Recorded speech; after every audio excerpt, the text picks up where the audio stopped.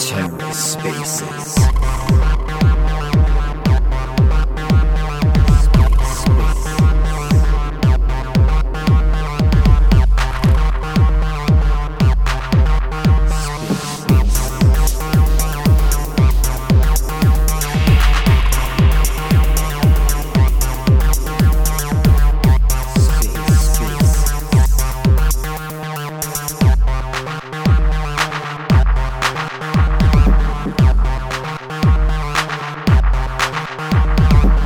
Hello and welcome to The Ether. Today is Sunday, December 18th, 2022. Today on The Ether, part 1 of a 3-part Cephii space, Luna, Lunc, Q&A, AMA, just a good old-fashioned 6-hour, 38-minute hangout. Let's take a listen. Oh my god, this thing has background music now. This is new. All sorts of new buttons and shit on here. What is this clip business? Interesting. Anyway, got to play with this stuff. Oh, is that a new feature? You can play music. Yeah, there's like a share clips and some sort of like, you can create like audio clips and things, and people can share clips of audio that are happening, I guess, live. So like if I say something fucked up, someone can copy the audio directly and then like paste it directly to like Twitter or something. That's crazy. That's probably bad. But we'll see how it goes. Yeah. I don't like that feature. I want them to remove that. That's kind of, I don't know. Did you see they just made it like you can't post your link tree, you can't post your other social media accounts, you can't say, hey, check me out on Facebook or check me out on some other site. I think they're only counting if like your Twitter account does nothing except promote other stuff. I think if you're active on here, it probably doesn't matter. I think because there's some accounts that are just pure bullshit accounts, just made for like getting into their YouTube channel and stuff like that.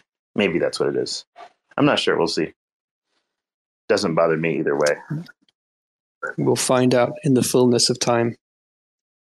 Yeah, I just started getting into like some ideas for Luna Classic, and then the host dropped off. Lost him. Yeah. It was the same kind of moaning about the same stuff. So I said, hey, what are we doing here? What are we building? What do we think Lunc's going to be in a year's time? Like, let's do some blue sky thinking. But yeah, that killed the space immediately. So never mind. Well, the blue sky thinking requires a blue sky builder. And who would that be exactly? And that's the thing. Like, indeed, some of the most popular dApps, like in crypto, are not necessarily the easiest thing to build either, right? It's not like you can just fork them and copy them or whatever. So, it's like going to a nuclear power plant and just simply copying it. Like, you know what I mean? Like, yeah, you could maybe achieve something, but you have to have a plan ultimately. But so, here's oh, hey, Lunatic. The man himself. I'm sorry. I want to apologize to everyone. It's okay. I don't know what's happened with my Wi-Fi. Is I having a problem just now. I think it's my provider. I have things happening now. I'm sorry, guys. Yeah, was a good space. I've got a great connection, so we can chat. Okay, thank you. I don't know how much of what I said before you guys caught, but it's like, in order to, I think the gist of it, the basics is, in order to preserve a nice burn mechanism on the primary token, the argument for doing it, besides the meme effect, is that people want a nice tokenomic for their primary coin they want to hold for whatever reason. And one of the issues in Cosmos is that, most of the chains have an inflationary mechanism, if not all of them, right?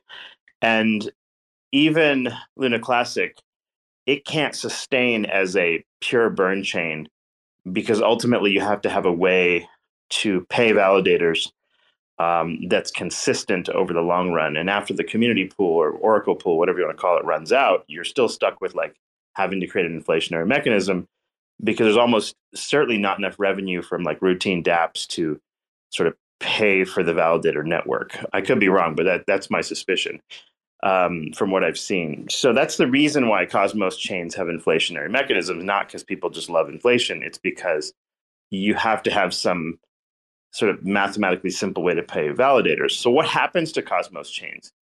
What happens to them is if you get sufficient users to come in and buy the primary token, let's say Atom or whatever, Luna or whatever, right? So they come in and buy the token. They buy enough of it, then what happens is it overwhelms the inflation rewards and the selling pressure of validators. And if people really believe the coin's going to do well long run, they might hold and maybe even restake the coin or whatever. And so the buy pressure exceeds sell pressure and things go up. What many chains in Cosmos have had a hard time doing is maintaining that sort of like consistency, especially in a bear market. So when a bear market comes and the price of your coin is dropping, the expenses a validator has to pay, let's say electricity and whatever the hell else expenses they have, those expenses are paid for in euros or dollars or whatever, right? So they have to sell their coins because, like, they don't, the electric company or, your whatever doesn't, they don't accept money in Lunc tokens or Luna tokens or whatever, right? They have to sell them. And the lower the price goes, the more of the tokens they have to sell because it takes more of them to get the same benefit. So, to get the same expenses paid, right? So there's just like a never-ending cycle of like the price of the coin drops and drops and drops until you get to a point where finally, like, I guess, buy pressure exceeds sell pressure again because you have enough activity or people want the primary coin, everything goes up again. So that's the basic kind of idea behind the inflationary tokenomics of proof of stake chains. If you look at so burn mechanisms, you have to have some sort of revenue stream that is tied to the burn mechanism. So let's say, for example, you have an NFT platform for the primary chain, like a community NFT platform, and every time you create an NFT, you burn some Lunc token. This is sort of what Stargaze does. So if you go to Stargaze, there's a little bit of that going on. I don't know all the nuances of the tokenomics, but something like that, where there is a little bit of deflationary pressure on the chain as long as the chain's popular, on top of the usual transactions and inflation and everything else. If you look at like what Luna UST did, what people loved about Luna was every time UST was minted, Luna was burned. And so long as UST had a demand, which in theory, stablecoin demand is like infinite over the long run, the hope was that if UST became really big, like, a big, $100 billion, $1 trillion sort of market cap, then Luna would be burned. And it was burning a lot, like when it was really popular. Like you'd see it go from like 1 billion Luna down to like, I think 700 million Luna or something like that. It really burned quite a bit over the course of like a couple of years. So the burn mechanism, if you have a way to have a credible burn mechanism that's tied to something people want, like UST or NFTs or whatever the hell it is, right? Then you'll make that work. And, of course, Bitcoin is fixed supply. Most of the proof of stake are inflationary supply. How do you get a burn mechanism to work and work quickly? I don't know that there is a great one. Like, I think the UST Luna was like the absolute like most aggressive burn mechanism ever created, which was really freaking cool. Like, if it wasn't for SBF and his idiocy, if like Do Kwon and everybody else had figured out how to get like multiple collateral mechanisms, multiple remittance mechanisms, and all that shit worked out, then Luna's tokenomic was really the best in the industry, like beat everything. Another mechanism that you can have is where the coin is actually tied to the financial security of the assets on the network. So the perfect example of this would be Rune. So Thorchain Rune does this, and like you have to have a certain amount of Rune tokens in order to hold a certain amount of the different other coins on the network. So you sort of like it, without going into too much depth, basically there's a mechanism whereby the value of Rune it correlates with the value of the assets on that particular network. And that can create sort of like a buy pressure that is tied to the function of the actual network. The buy pressure must be tied to the function of the network, as does any burn mechanism. Otherwise, it's just mostly just nonsense. Now, there is a great meme effect to the burn mechanisms, like Ear was mentioning. And that was kind of what made it popular in the first place. Oh, we're going to burn this thing, and oh, look, CZ supporting it, and blah blah blah. Right? It was just a big meme effect that a bunch of people showed up and bought the token. Let's be realistic. That's exactly what happened, right? Like that's how this played out, which is cool. But you like, how do we continue to do that? All right. So if you have the Luna Classic token and you have a burn mechanism, but like some of the guys were mentioning earlier, the problem with having a high burn tax is none of the dApps work, because many dApps where you want lots of transactions, like if you have a grid bot, for example, and it's doing a transaction, like 10 transactions a day, like if you had a 1% tax 10 times in the same day, you'd like just burn 10% of your money for what? Like, what is the point of that? There isn't a point, which is why it won't work.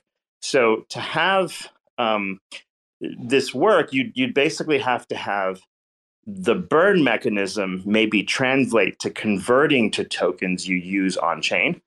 And there's different ways to do this. You can create just a normal, like you can just use a token generator and make tokens. So like those tokens would be used on NFT platform. They would be used on like a DEX. They would be used on like any dApps that you would use. So you'd create sub tokens to handle some of these tasks, or dApps with sub tokens. That's a possibility. The second thing you could do is you could I was talking about this before we got disconnected, and that's interchain security comes out. You just upgrade the Cosmos chain to the latest version with interchain security. Once we know that, of course, like the Atom Hub one doesn't have any bugs and shit, right? We haven't fully that's not fully planned out yet. So that would be like 6 months into next year or something like that, where you have a good sense that all of that shit works right. You add interchain security to Luna Classic. You spin up a couple of extra chains with different tokenomics. So they're basically daughter chains. They're not like their own chains, but you'd spin them up. Any transactions on those networks would then go to benefit Luna Classic, the primary validator network. It's all the same validators when you do this like sub chains. And what you use those chains for is you use those for the transactions, right? You use those for like, I don't know, buying things and selling things and, playing on dexes and all that. And you could have any tokenomic you want on that. In fact, you could have tokenomics for that where, transactions are very, very cheap, possibly. And the way you get those coins is by burning a little bit of Luna Classic in the first place. So maybe there's a one-time tax to get into the system. But after that, it's like carte blanche. It's like maybe you have it super cheap, where you barely even have any transaction fees. Like, for example, if you go to Stargaze today, you can basically buy NFTs with no fees at all, right? So like if you have chains with no fees, how are you going to compete with that? You have to have that baked into your system somehow. So if you have Luna Classic, which has a great burn mechanism, but you generate revenue and fees or other things through these subchains somehow, then you solve the problem of like getting, transactions to work while still maintaining the meme of the burn function. Now, why is that sort of burn narrative important? It's because in crypto, you only have a few credible deflationary chains out there where long run, your token supply is not being like inflated into infinity and fucking you over, right? Because there's plenty of those options. If you want to have like an infinity inflation token, you have Atom or whatever, why not just use it? There's no obvious need to hold, some other token for this purpose, right? So like you want to have a use case for the token based purely on tokenomics, like as a store of value, and a burn mechanism like fits with a store of value narrative. So if you can create Luna Classic as a store of value chain for the Cosmos, then you've achieved something. I don't think you need to achieve anything else. You don't even have to have any of the fucking like weird, like, dApps or like innovations. You just have to have something that has a proper tokenomic that people will want and that will spread like a simple meme. And like an individual can explain to somebody what it does, why you would want to own it within like one sentence. If it takes more than like, I don't know, one tweet to tell people what the fuck your chain does, you're never going to sell it to like the idiots on the internet. That's just not going to work. So you really have to be able to just like clarify what your thing does very, very nicely in a simple, like 1 or 2 tweets or something, and like push that narrative really hard, because crypto is all about a storytelling. And if you could tell a great story about your coin and explain to someone easily why they want to have it, then they're going to want to own it for whatever reason. Just really, really simple, right?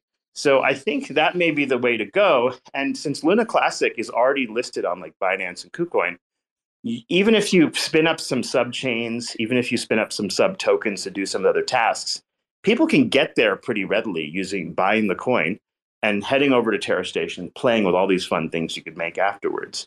So yeah, I think some real serious thought in terms of the base tokenomics needs to be had.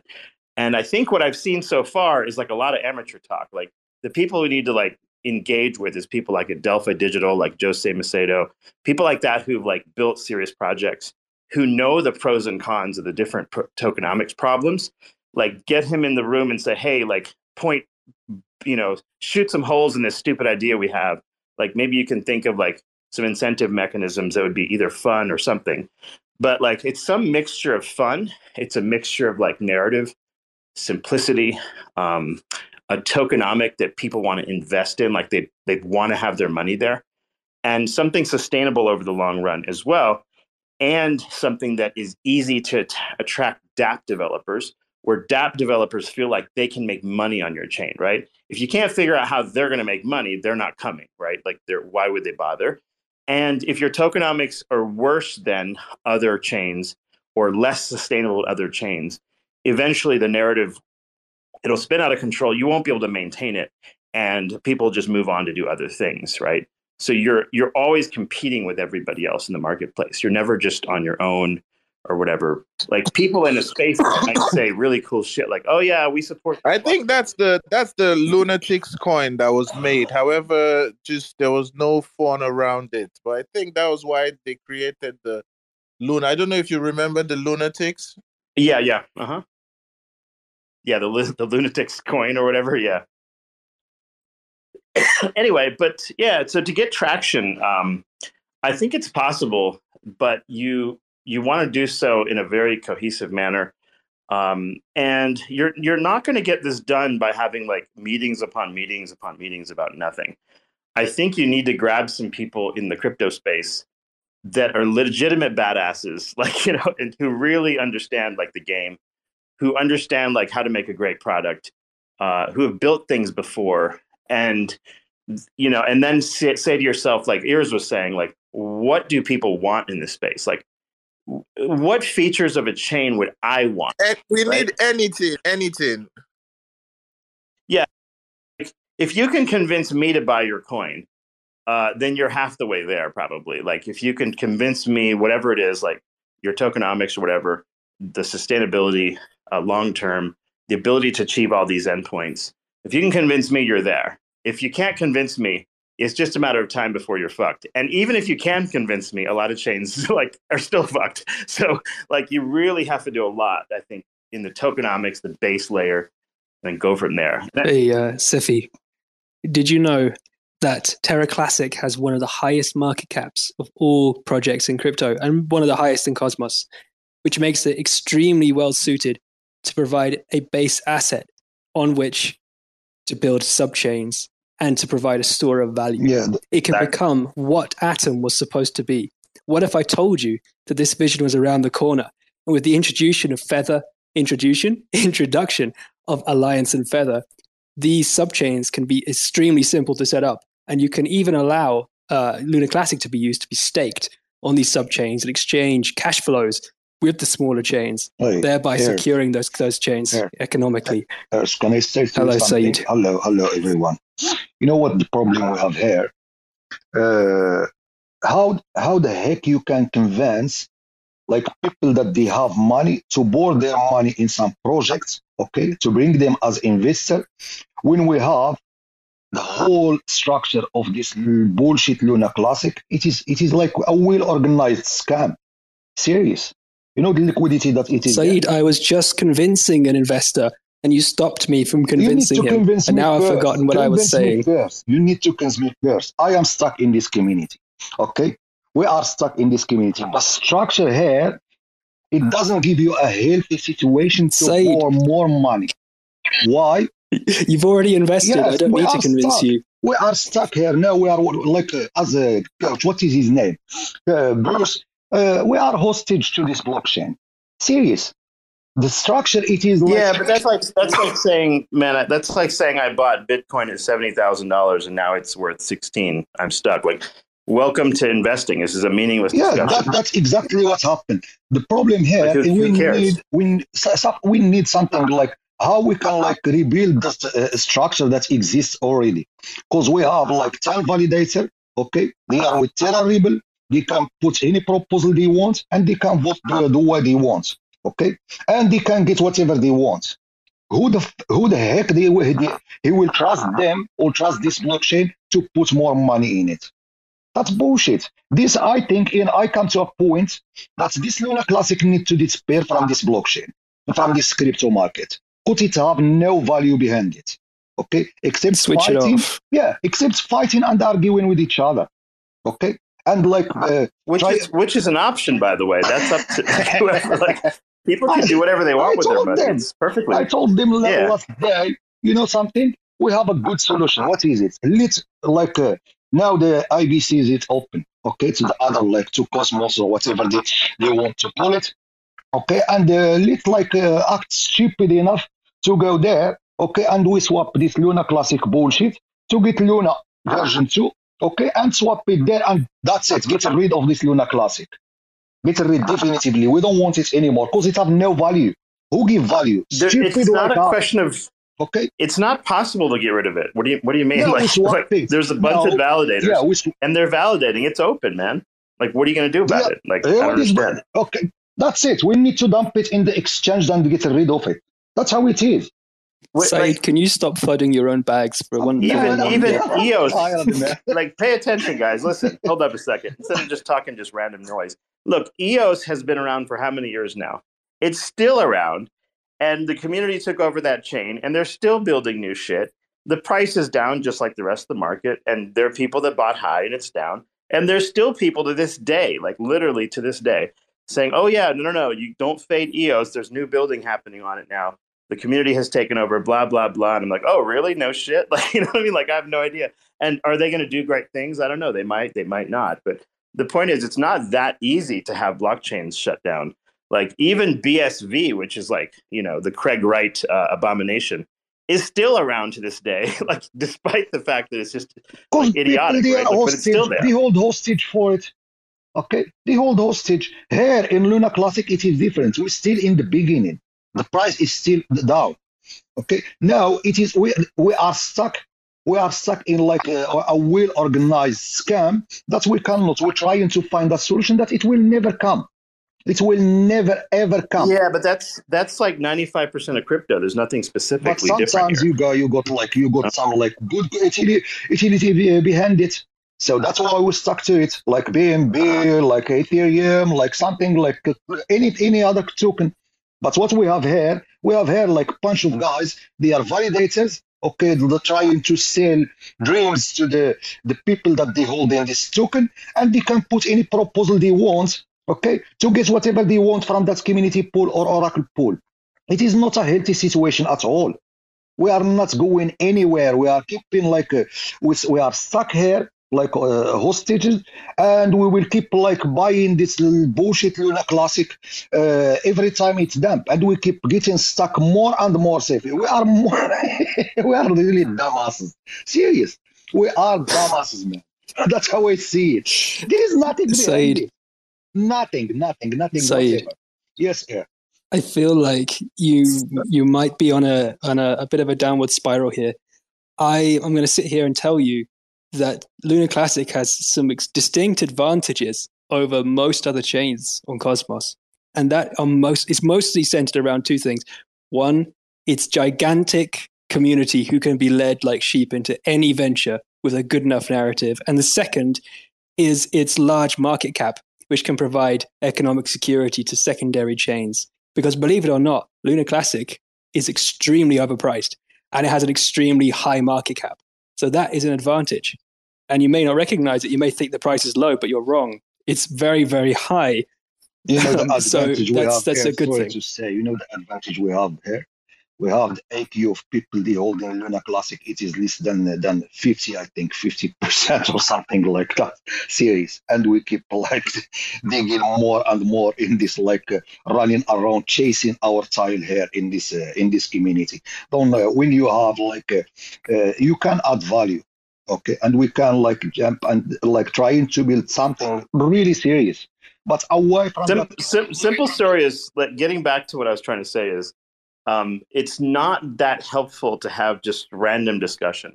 Like I think very specific, cohesive ideas, if people have them, to put together like a strategy that, you know, you just put together on a piece of paper and say, look, I think we need to do these things. This is how we're going to monetize the primary chain. This is how we're going to monetize the validators over the next 10 years. This is how we're going to create interesting memes. This is how we're going to like use interchain security. Cephii, yeah. This is the problem, Cephii. You have all of these wonderful ideas and you just say these wonderful things to us. And the next time we see you in our spaces is 2024, Cephii. We need people like you. We need people like you here to move us forward. You see, Oxiers like, and Cephii, you guys came in and I'm just listening to wonderful ideas, honestly. I'm tired of hearing people just say bullshit from morning to night, honestly. See, you like guys just say nice things. What I'm trying to say here is, not, first off, like full disclosure, I don't have very much Luna Classic coin, number one. So anything like I'm describing or helping with is like truly like volunteering my time on a Sunday. Like I'm not really like I'm not pumping my own bag in any substantial way by telling you guys all this. So like, would I sort of like buy more Luna Classic coin? Sure, if I thought some of these core issues that I have concerns about kind of get fixed. Now, I don't have any like influence or time to influence, like, I don't know, whoever, Terra Rebels or whatever things that they're doing. I have no idea what like the community wants or whatever the hell. It's just a huge mass of people, and it takes a tremendous amount of time to organize everybody and sort things out and to decide what these things are going to be. I'm just like giving you guys ideas based on whatever expertise I have on the matter. But like, if you were to ask me if I was going to spend a gargantuan amount of time to like, you know, solve sort of a general set of problems, I would probably personally, just as a personal note, I would probably start a brand new project entirely, like a whole, literally like a dozen Now you things are talking serious. simultaneously. Thank you. But at the same time, hold up a second. At the same time, there are benefits to systems like Luna Classic, like Atom. And I think any new, like, fantastical system should incorporate these things and use the merits of their tokenomics separately and build into it, like, some gamified method to benefit all other chains, improve decentralization, improve validator decentralization, which is a fucking mess on Luna Classic, by the way. Right now. It is 70, like, just to be fair, 67. It's a disaster. It is not just a disaster. It is a really a big miss. 67% of voting power that's held by 5 people. 5 people. Come on, man. Come on. And guess what? That needs to be sort of sorted out. And guess what? So, Speed Bill in Terra Rebel, he come with like a different fucking nickname in Twitter, put a proposal calling his name is Cosmos Kukubara or whatever he call himself, and that's it. And the proposal passed in 24 hour or 48 hour, and that's it. They got whatever they want from that community pool. How the heck you want to trust these people on your money? No way. No way. Now, granted, I don't know all the different details of these different proposals and things. I don't no idea what's going on. And just like looking at it from outside in, just looking at it like from an element of an investor, like what kind of things would be interesting to me in a series of Cosmos chains, whether it's Luna Classic or anything else. The first thing you should think of is like, if I had the perfect chain with the perfect characteristics, do I even know what that would look like? Like, how would I know it? How would I know perfection if I saw it? And would that be something that I would want to purchase? That's what I described to you guys earlier with like burn mechanisms and everything else. Like, there are certain features of chains that people in crypto want, and delivering those tokenomic features and those revenue features and everything else that I mentioned, even before you attract dApps and cool killer things to the blockchain, like, there's a lot we know after 10 plus years of crypto of what needs to be present in like a system to make it viable long term. Like, forget about all the dApps. Like, are the tokenomics of your base chain and its decentralization features sufficient to warrant buying that coin no matter whatever the fuck else happens on that chain? It doesn't matter about NFTs or anything else. Like, everything else, just throw it all away. Is your base chain tokenomic perfect or not? That's first and foremost really, really important, in my feeling. That's kind of my sort of sense of it. And if you have that, and if you can get that right, then you can build all the rest of the stuff on top of it. And there's some work that needs to be done in that from that perspective. And the problem with like designing tokenomics also is you get lots of varying opinions. You'll have people that, like, even in politics, like, normally some people are socialists, some people are capitalists, some people are libertarians, some people are like, fascists, whatever. Like, you literally have all types of human beings. So when you get into a discussion about tokenomics with a group of people, you will have zero chance of having everyone agree on the actual final like plan, right? You have to convince truly all people that this is what you should vote for, at least a majority of people, right? To get enough votes to pass a proposal or whatever.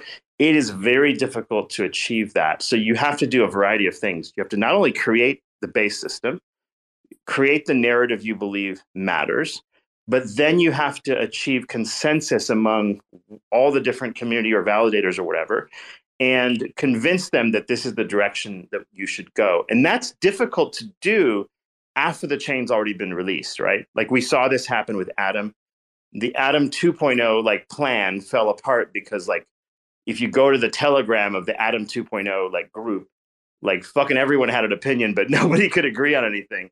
And every single little piece of the puzzle people would argue about, like, oh, there's too big of a treasury. You didn't spend enough community money. You spent too little community money. You did this, you did that. Like, everyone just starts bitching and moaning about some element, because when it comes to money, everybody has an opinion. And like, there's a whole host of different opinions that may be valid in certain contexts, but you can't get enough coalition for everyone to vote on the same thing. So that is a difficult thing. So at a base level, like, someone has to sort of sit there, draw out the final thing, and go, you know what?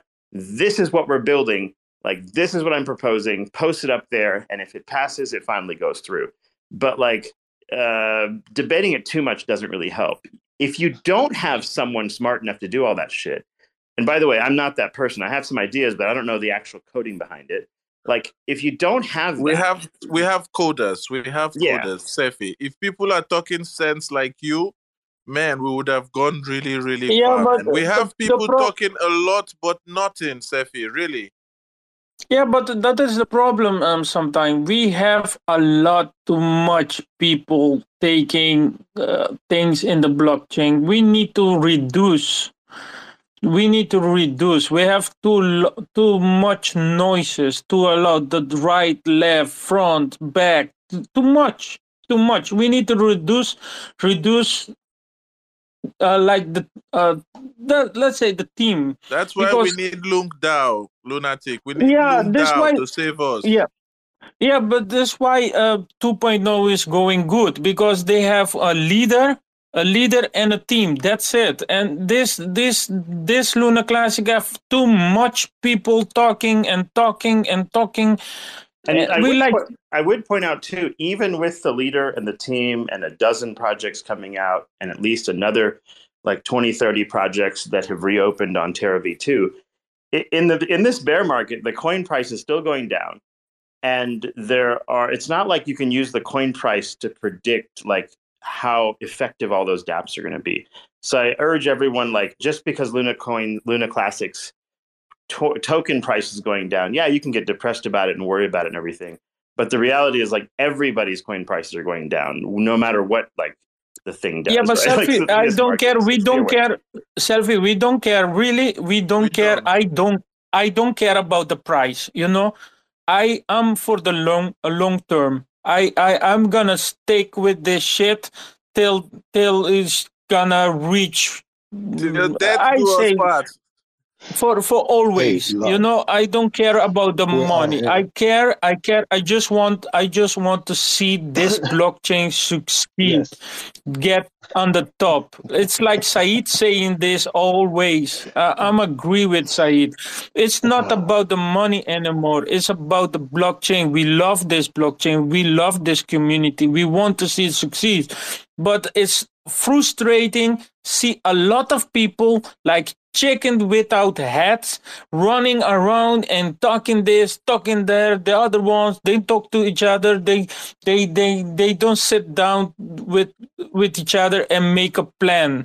It's frustrating seeing this. Cephii talk less than 1 hour. Cephii made more sense to me than people that have been talking here for 7 months, man. They are Okay, talking sometimes absolute rubbish. put a proposal in Agora, and we put Safi as a CEO, and learn the cow is under boss. Guys, I think you're missing a very big point, to be honest. Oh God. Like, it's all in your hands to follow guys that makes the noise. Like, I really don't get it. Like, why do you follow people that always make the noise? It's your problem as a community. Like, you're making this daily. If you follow people that only make noise, that's your problem, brother. You know? And we have Who are you, please? Who are you? We like to know people that come up and set up some accusations. Who are you? What sometimes, brother, go. You can read my name, so go. that's me. This is not a doxing space. Yes, I This know. is not a We're doxing just talking. space. And nobody will be obliged to reveal their identities beyond their Twitter usernames. We are discussing the merits of ideas and ideas alone. This is a community of dedicated folks. So when people come in and set accusations, they need to identify themselves. Accusations. What is the accusation? Which when I'm pointing that we're being people, stupid and following people making noise. So we would like to know, who are you, to identify how long you've been with Luna Classic. Give him a moment to talk, brother. Give him a moment to talk. Thank you.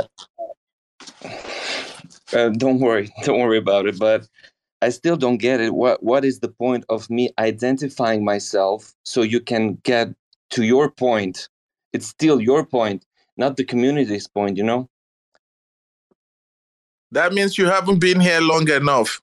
You don't know nothing. I'm not obliged to explain you nothing. Yeah, guys, come this on, is guys. devolving Come on, into a typical Let's Lunc just proceed. Let's organize, guys. Typical Lunc space. Yeah, let's put hands up because it's much more easily for Cephii and Oxir to run this space. We have Ain with the hands. Let's get Ain chance to talk, because at my space nobody got the chance to talk. Maybe focus this a little bit more. Like, first off, let's think about it from a base tokenomics perspective. Number one, I want to make sure everyone knows how validators get paid. So validators have expenses. They want to make a profit on top of their expenses. And they tend to be more profitable, of course, if the token price is high, and they can lose money if the token price is low. So they're well aware that they want to have the token price be as good as it can be, because they're paid in that token. So they're incentivized to benefit the chain in every way you can imagine. They want the price to go up. That's a given, right? So you shouldn't think of validators as people that, like, well, they sell the token to pay their expenses and profits, whatever. Yeah, but they also want to make money, so they want the coin price to go up. And when the coin price is really down, they might hold their tokens because it's not a good time to sell. So that hopefully reduces sell pressure at the bottom at some level. And as the Oracle pool empties out, you want to have a scheme to pay validators. And like the rest of the Cosmos, almost every chain, they have to commit to an inflationary model to do this. And so how can you get the tokenomic you want? If all else was equal, let's say the validators are doing well, what would be the tokenomics of the coin you want to own? We understand why we'd want to own Bitcoin, for example. It has a fixed supply, And technically, it's somewhat deflationary because some of the coins get lost as well. But at the end of the day, it's a fixed supply. There's a reason why people want it as a store of value. So do we want Luna Classic to be a store of value coin? And if so, how would we achieve that? Like, if it was me and I wanted a coin in the Cosmos, I would like a store of value coin in the goddamn Cosmos. We don't have one. I think that's the niche that could be filled if it could be done correctly. That's my opinion. Maybe other people can have, maybe Anne or anybody else. If you have an opinion about like what features, what like monetary policy features you want to see in the chain that you would put more of your personal money in, not just to pump the coin price, but in order to like store value in that chain, what features would it have to have? The number one common complaint you hear about Cosmos chains is like the inflation rate is too high. Some people will go into something like, I don't know, a Juno, or they'll go into like a Stargaze with really high inflation rates. Some people like get mesmerized by that and buy it.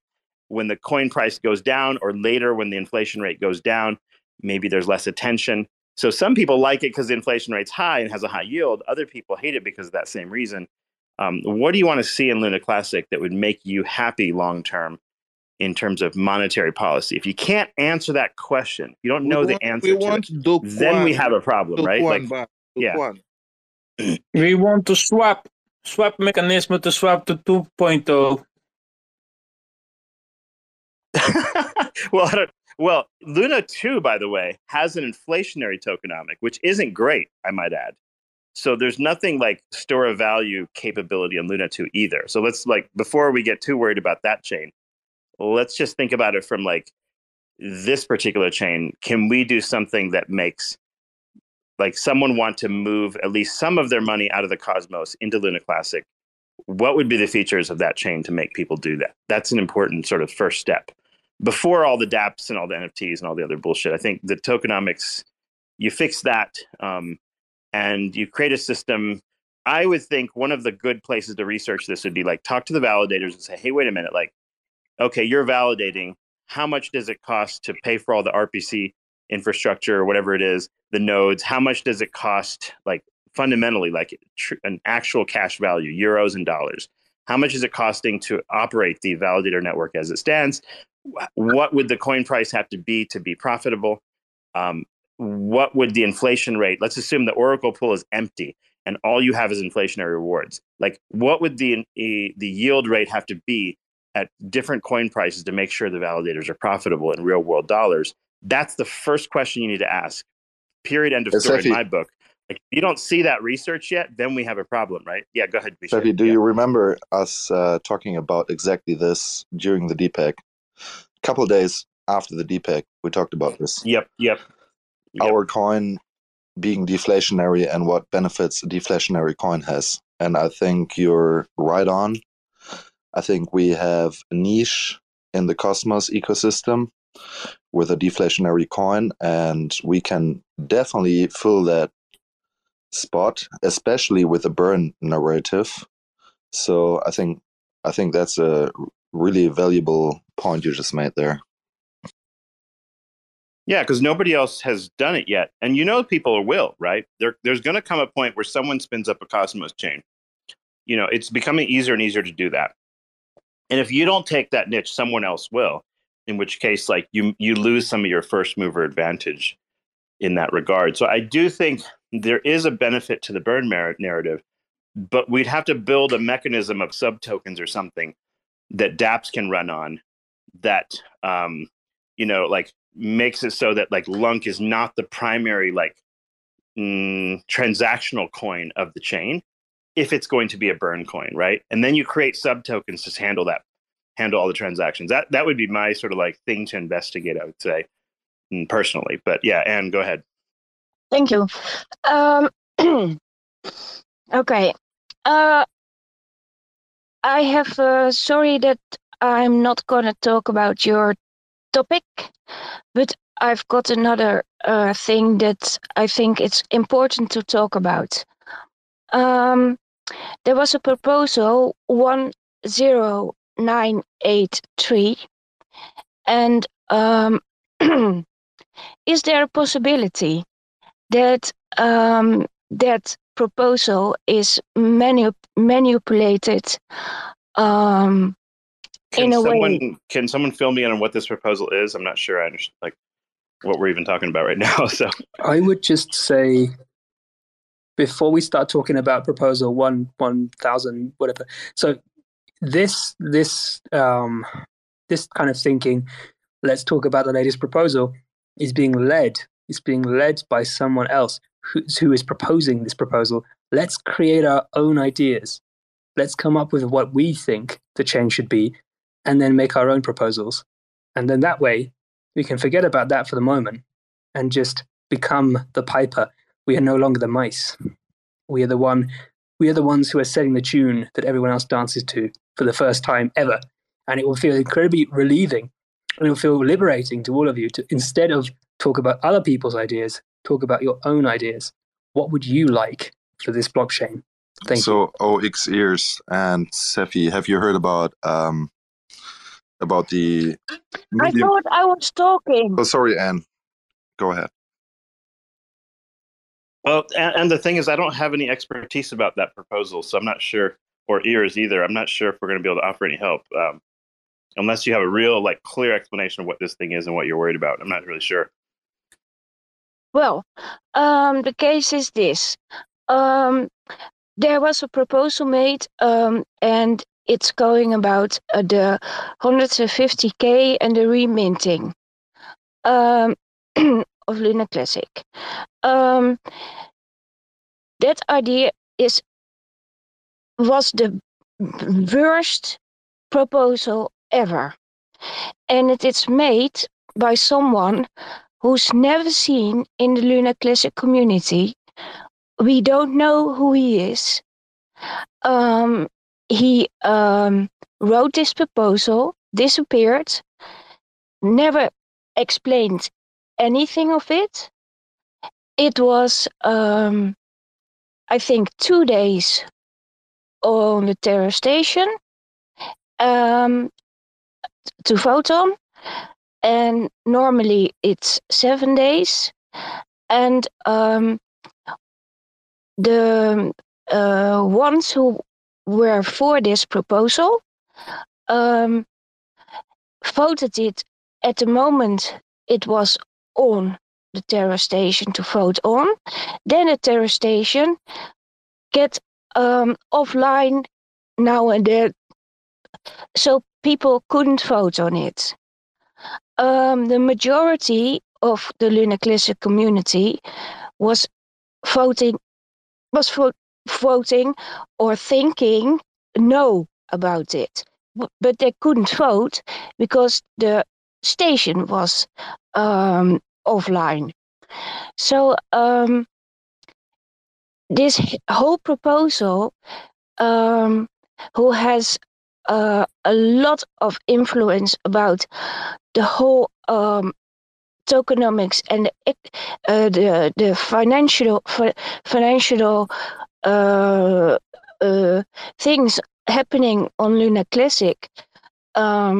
It's really the worst proposal ever, and it's it was voted down, or it's voted down by someone. Nobody knows who he is. But in the Luna Classic it's voted community. down, why worry about it? Like, I'm not sure what your concern I think is. she's talking about the parameter change to 0.5 and the minting of the coins that is happening now. Right? Yeah, and it's passed. Yes, it passed. Yeah. It passed. It passed. V-Shape, can you clarify this for me? Like, what is it? So what's going on? There's some inflation happening, or what? No, there's a parameter. There's a parameter change, and 50% of the burn.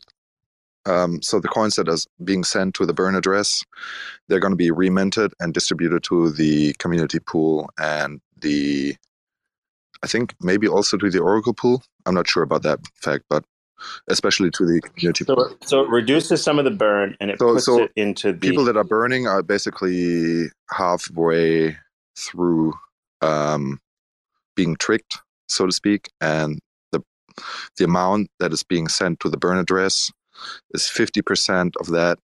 New coins are going to be minted and it's going to be put into the community pool.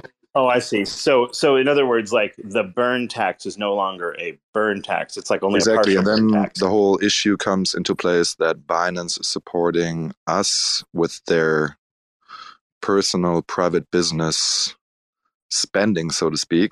They're collecting their fees on their platform, right? And then they're buying back Lunc and burning it. So that's kind of tricking Binance in the sense that we are kind of taking 50% of their burns, even though they never agreed to it. But they wanted to get paid, and it just seems that was the best idea they could come Well, yes, of yeah, which we the will soon community have. doesn't agree with. I agree. We will soon have lots of funding in the community pool, and probably that might going to turn out to be good as well for the chain, especially as we are going to have funding for very important development that needs to happen, right? So we will have that funding, but the question is Binance gonna say like, yeah, you didn't talk to us about this, and we are not supporting 50% of our burns for your community pool. So that's the issue the community has right now. Got it. One of the folks in the audience, Soul2 Studios down, or Soy2 Studios down below, and kind of made some tweets about this sort of thing, about community spend and like the debates going on with community spending in other chains. And the way you have to look at any coins that go into a community pool or an Oracle pool is that's simply more future. It is more future. Sorry, Cephii, but I wasn't ready with what I want to say. I get constantly interrupted. No, okay, go ahead. So yeah, because I needed a cohesive explanation, but like I was kind of responding to like this issue of so the proposal you're describing, what I'm trying to say is, and that this money that goes into these pools, because you didn't like this proposal, apparently, that's what I'm trying to describe it, does represent future sell pressure. Because even if you create a community pool to then support somehow future builders, those future builders tend to sell those coins, like what happened with like Loop Finance and Juno, as an example. And you're going to have a tendency to have future sell pressure from that either way, which would be, I would tend to agree with Anne here that like, I don't think it's a great idea to have a community pool for fucking anything. Like, I think there should be none whatsoever. And the reason is because I don't know that those things incentivize builders, as much as we think they do. And it creates a lot of drama and governance bullshit infighting for the rest of forever. And all the community pools that I've been involved with, whether it's like Atom, Luna, the Luna Emergency Fund, like I don't know, any one of them is just a bunch of fucking work, and it's not clear that those funds long term create as much value as we think they will. So I'm going to tend to agree with Anne if I'm understanding her proposal, why she doesn't like it directly. Yeah, but anyway, there's more to it. There's more to it. Okay, so there's something that isn't totally incorrect, and nobody can explain how this proposal passed, because the majority of the community was against this proposal. I think maybe 90% was against this proposal. And behalf of this, it passed. And that was because of the terror station was one of the reasons was that the terror station was down at the moment people wanted to vote. And what you can do, by the way, you can put another proposal up that says countermand that one and cancel it. If you think that's true, you can actually just oppose it and do it again, right? If there's a problem with Terra Station or whatever. But I don't know, I don't know if what you're saying is like how much immaterial impact Terra Station being down had on that. It's very hard to speculate about those type of things. So the only way to challenge it would be to revote it or do another vote to countermand that one is what I would suggest. But anyway. Yeah, but there's another thing to it. there was from behalf of the Luna community was creating a whole lot of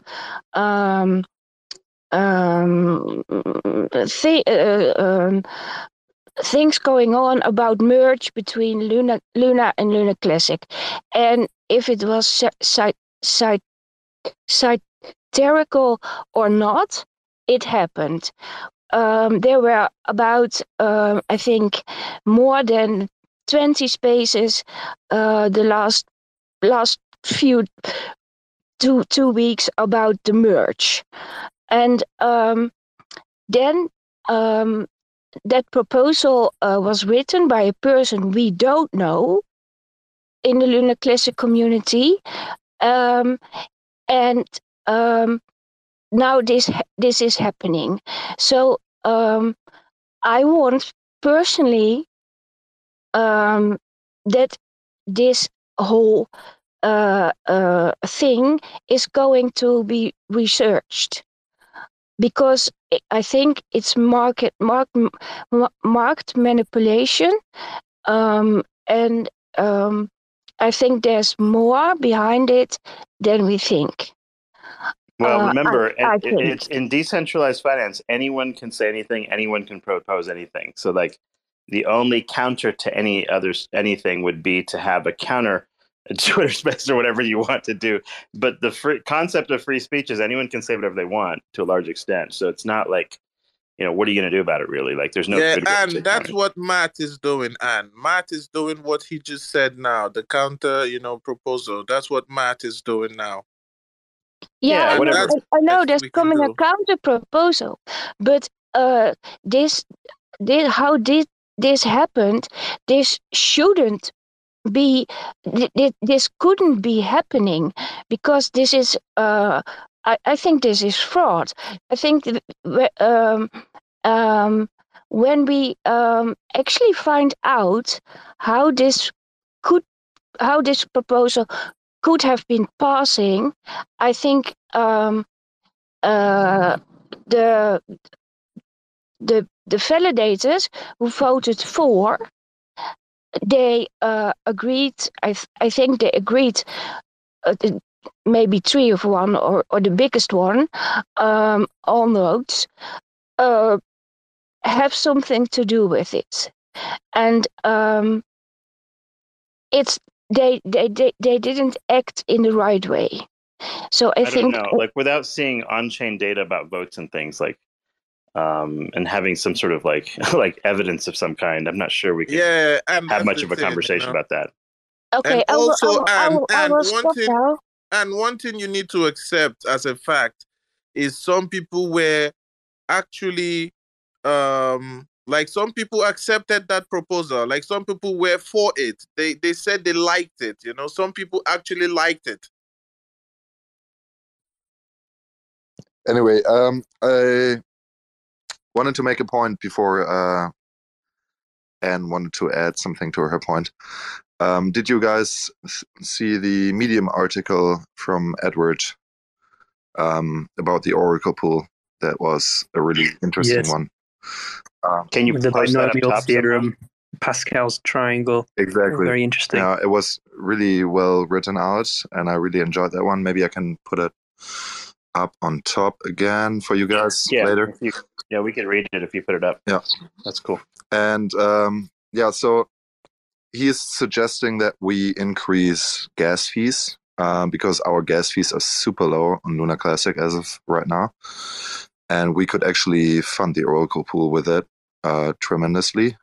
He said that we could 60x our gas fees and still be competitive to other chains like Juno or Luna V2 and stuff like that. So, and also an interesting fact, what I took away from that Medium article was that it's actually not a linear function, the Oracle pool depleting. It's a reversed exponential function. So it is going to drop the staking rewards and the validator rewards. And we all know, right, that the validators are the ones that are keeping this chain alive by validating transaction. Well, at the end of the day, what do we have left? If the gas fee goes up, we're thinking of raising the taxes up. What, we don't have anything left, and the chain doesn't even provide anything for. My guy, did you listen? We could the gas fees are ultra low and almost non-existent. We could increase the gas fees by 60x, and still gas fees would still be like a penny. So, and I think we all wouldn't care about spending a penny per transaction. That could actually help us out tremendously. So I think that's a really important thing that we should talk about, and maybe someone who's willing to make a parameter change and put that up. Like, to me, that makes more. Yeah, V-Shape, that makes more sense to me than, say, for example, claiming that you do a burn, but you're really not really burning it and sticking it in the Oracle pool. That seems like a messaging disaster, and it makes no sense. Like, I don't know. I think if you're going to have like a transaction tax or transaction fee, just call it that and finish it off. Like, there's like, hiding it inside of some stupid like burn mechanism. I think Anne is right about that. Like, yeah, I agree. I agree. That's what the proposal is. But I'm not sure if it goes into the Oracle pool or if it's going 100% to the community pool. I'm not sure about that fact, to be honest. So could also be that it's all going to whatever, the whichever. Pool. But yeah, but but I agree on your sell pressure argument. That's 100% legit. Can I say the last thing about this? I think by this proposal, while it passed, we are stealing money from people's pockets, out people's pockets, because what they burned by themselves. Well, it's going back to the community, right? So no one's stealing it. But yeah, I agree. It's gonna become a sell pressure at some point, so it's not beneficial for the chain. Did you listen to Demon when he spoke in the voice chat before? I wasn't in that space. And I think you'll have to speak with Demon. He can explain it far more better than I can. I can understand why he's calling it kind of a sort of theft, in the sense that like it's advertised as one thing, but that's not really what it's doing. So I get it. Like, I can, without using inflammatory language, I understand the problem. It's a messaging problem where someone thinks their coins are getting burned and like, okay, fine, I'll accept my tokens being burned for this transaction thing. But then it goes to eventually future sell pressure as opposed to a true burn. It doesn't, like, I don't know. These things should be kept separate. If there's a burn mechanism, fine, let there be one. But the transaction fee should be a separate thing. And then if there is a baked-in inflation to pay the validators long term, I'm fine with that. I think, like, until you get to a point where you have, so think about it this way. All right, you have an inflation mechanism to pay for the validators long term. Wonderful. That takes care of that problem. Cephii, sorry. Last thing, and then I'm going back to listener. Nobody spoke with CZ Biden about this proposal, and he agreed to do the last one in January, but the most people are thinking he will stop burning after that one. Maybe. Honestly, I don't think he cares. In all seriousness, like it's like the arguments. No, that's not true. Real quick. I think Easy is super sad that he is like raising his hand for so long and that he's not getting to speak. So maybe do you guys agree that we should? Easy. You want to make a comment or before we go too far away? I'll just keep going in your conversation. Don't worry about him. Don't worry about that one. Okay. What? Like, what? Don't worry about him. Like, fuck. Hey, like, what's up, guys? I just want to say, like, regarding that proposal, like, proposal is bullshit. Like, just, there's some members in TR, like, the main ones already left, and the remaining ones who are, like, greedy and, like, insects just want to eat money. So they did that for a fucking wallet, as Saeed was explaining, before and back like yesterday. Yeah, so that's the case. And secondly, what can save Lunc? Lunc can be only saved by just a merge, simple merge, or like what I see, like my idea is just setting an algorithm between two chains, Luna and Lunc. I don't know, like it may No, be the only possible. one that can You know? save this is the Lord Duke one. This is the only thing I Yeah, think. so in the Lord Duke That's one right. needs to yes, come yes. back. Lord Duke one, we need you. If you listen to this space, we need your Lord Duke one. Shut the Easy, fuck Well like said. I like Easy's plan.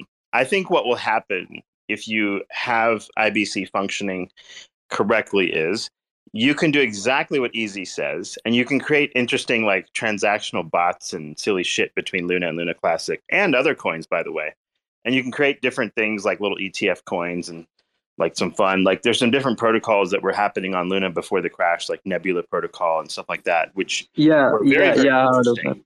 And No, I think these Cephii, kinds of Cephii, we have things, a yeah, problem with that, Cephii. And the go problem ahead. is it was proposed by Demon. But then the problem with the merge was that if we merge with 2.0, then there will be a downsizing of our amount of coin we have.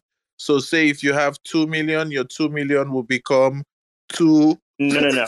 I two wasn't. Luna, bro. I don't think it's possible to take two like chains and sort of like I don't know combine them. The what I think of is like some intrachain sort of bots and things that help people maybe own both coins or transact between them and do cool things. I think like we're talking about like merging things. I think you're just talking about like cross-chain primitives and things like that. I don't think anyone's really has any methodology whereby No. you Cephii, trade one coin for the other. Yeah, this like is a so like painless, Guys, painless and if seamless if we transfer. if we take 2 million coins, Luna Classic, change it to 2000 2.0, okay? And is this 2.0 go to $100, man? Forget the 2 million coins, man. You can do that yourself, Lunc, by going to Binance, selling your Lunc, and buying Luna 2. Exactly. So you could do that already. So what have we been talking about for the last 10, 20 minutes? Let's see. Something about Binance being betrayed. One thing I'd say about Binance is they have many thousands of employees, and I'm sure at least one of them is tasked with keeping on top of like what's happening on the chains, like the top like 30 chains. So I'm sure they know.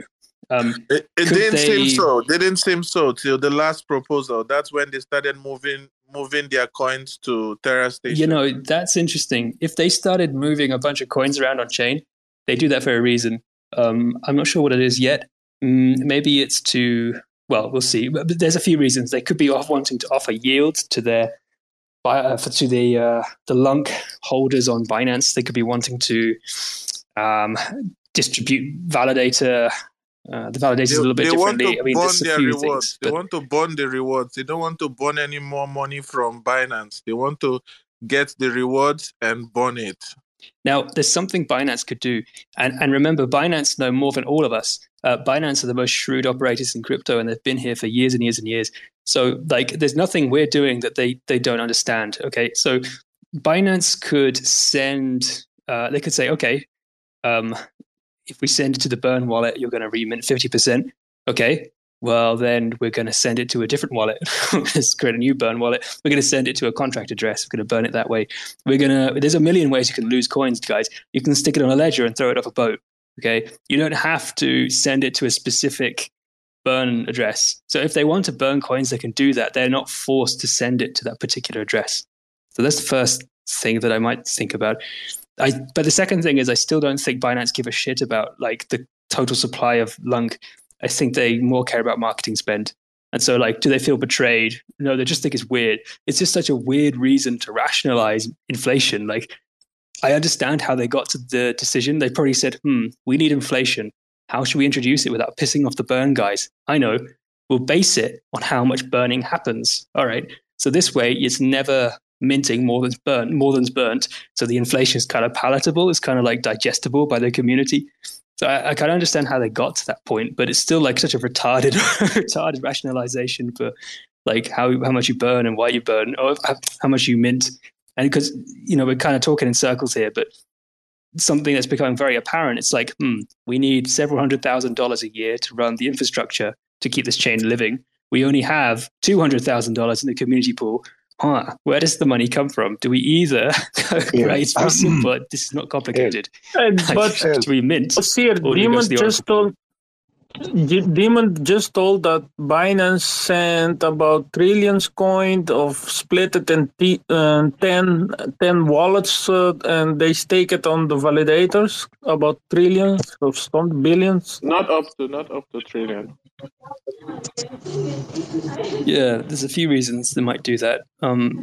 They offer to some networks the ability to like stake, quote unquote, through Binance, and they give you like a chunk of the yield, but they keep some for themselves. That's the first thing. I don't know if they do that for Lunc. Maybe that's what they're thinking of offering. Second reason is they might have some concern or some risk. So like one thing I was thinking about the other day when I was thinking about how to exploit the Lunc chain is the value of the Oracle pool is probably higher, like $50 million is higher than 51% of the total staked Lunc.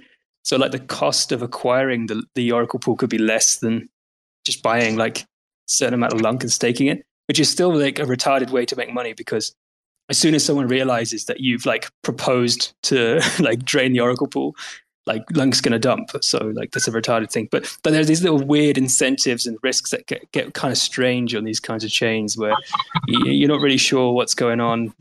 So, I mean, like there are many reasons why Binance might want to stake some Lunc, but we can't know for sure what their intentions are. Well, guys, I'm glad to see you guys. Need to go. I say to everyone in the space, have a nice day, nice night. And let's vote to make Cecil, Oxir, and Luna Vishev president, co-president, and CEO from Luna Classic. And we're gonna go forwards. And don't forget to follow. Yeah. Don't forget to follow Cephii, Oxir, and Luna Vishev, and buy more Luna Punks to support Luna Vishev, everyone. And I see you tomorrow. Bye bye. I'm gonna quit my job and do this shit for a living. Yeah, governance. Then I can be broke like Xerox ears here. Yeah. No, quit your job, become like a nomad like me, and we just put in governance proposals all the time. Like, hey, we need $100,000 to be like the board of directors, and then we just sit and just like read governance posts all day. It's super easy. Let's do it.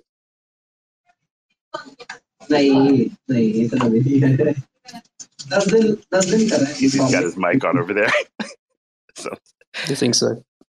Yeah, QNN. What you up to, man? QNN the cat. Hello everyone.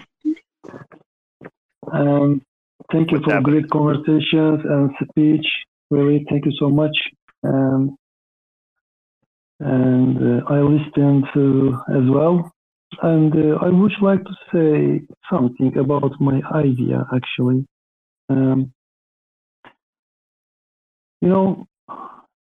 A moment, please. More than 95% of assets are owned and controlled by 2%, right? You know who them.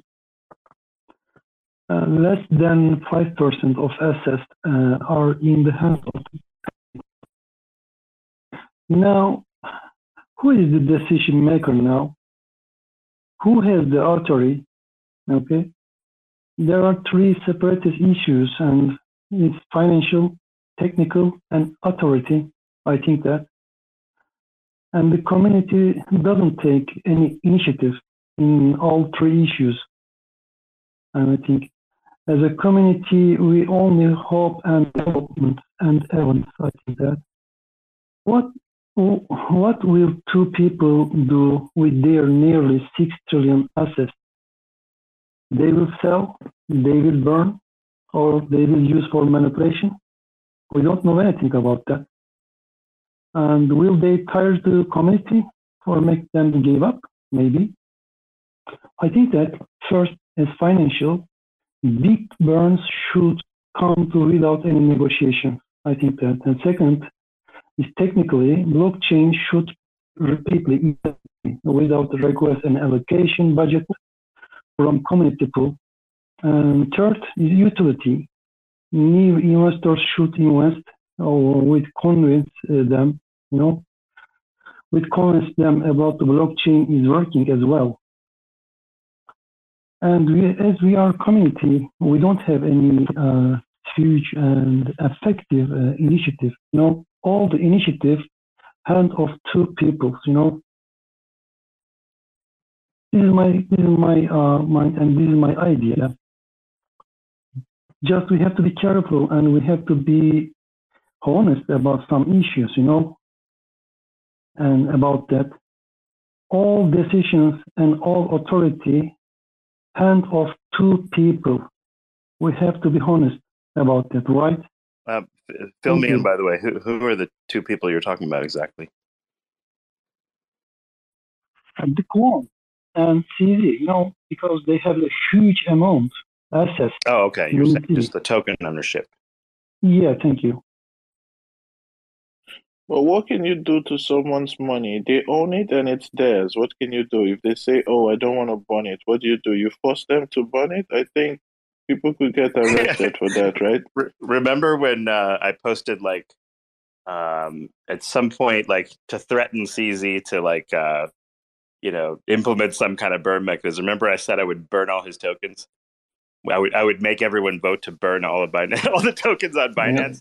It got a lot of retweets. That was the most retweets I've ever had for a tweet that I've ever had. Was the one where I threatened to burn all of their coins. That's why Binance is staking now, because they're scared. staking now. They're like, fuck these guys. We're not messing with them ever again, right? Right. That's why Bruce is always shit talking, right? Because he's getting a lot of likes and retweets.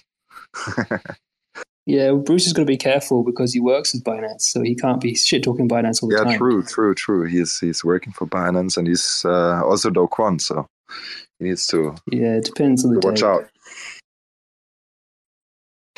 Hey Matt, did you catch some of our earlier discussion? Yeah, QNN. Yeah, your points are very well taken. By the way, these core issues.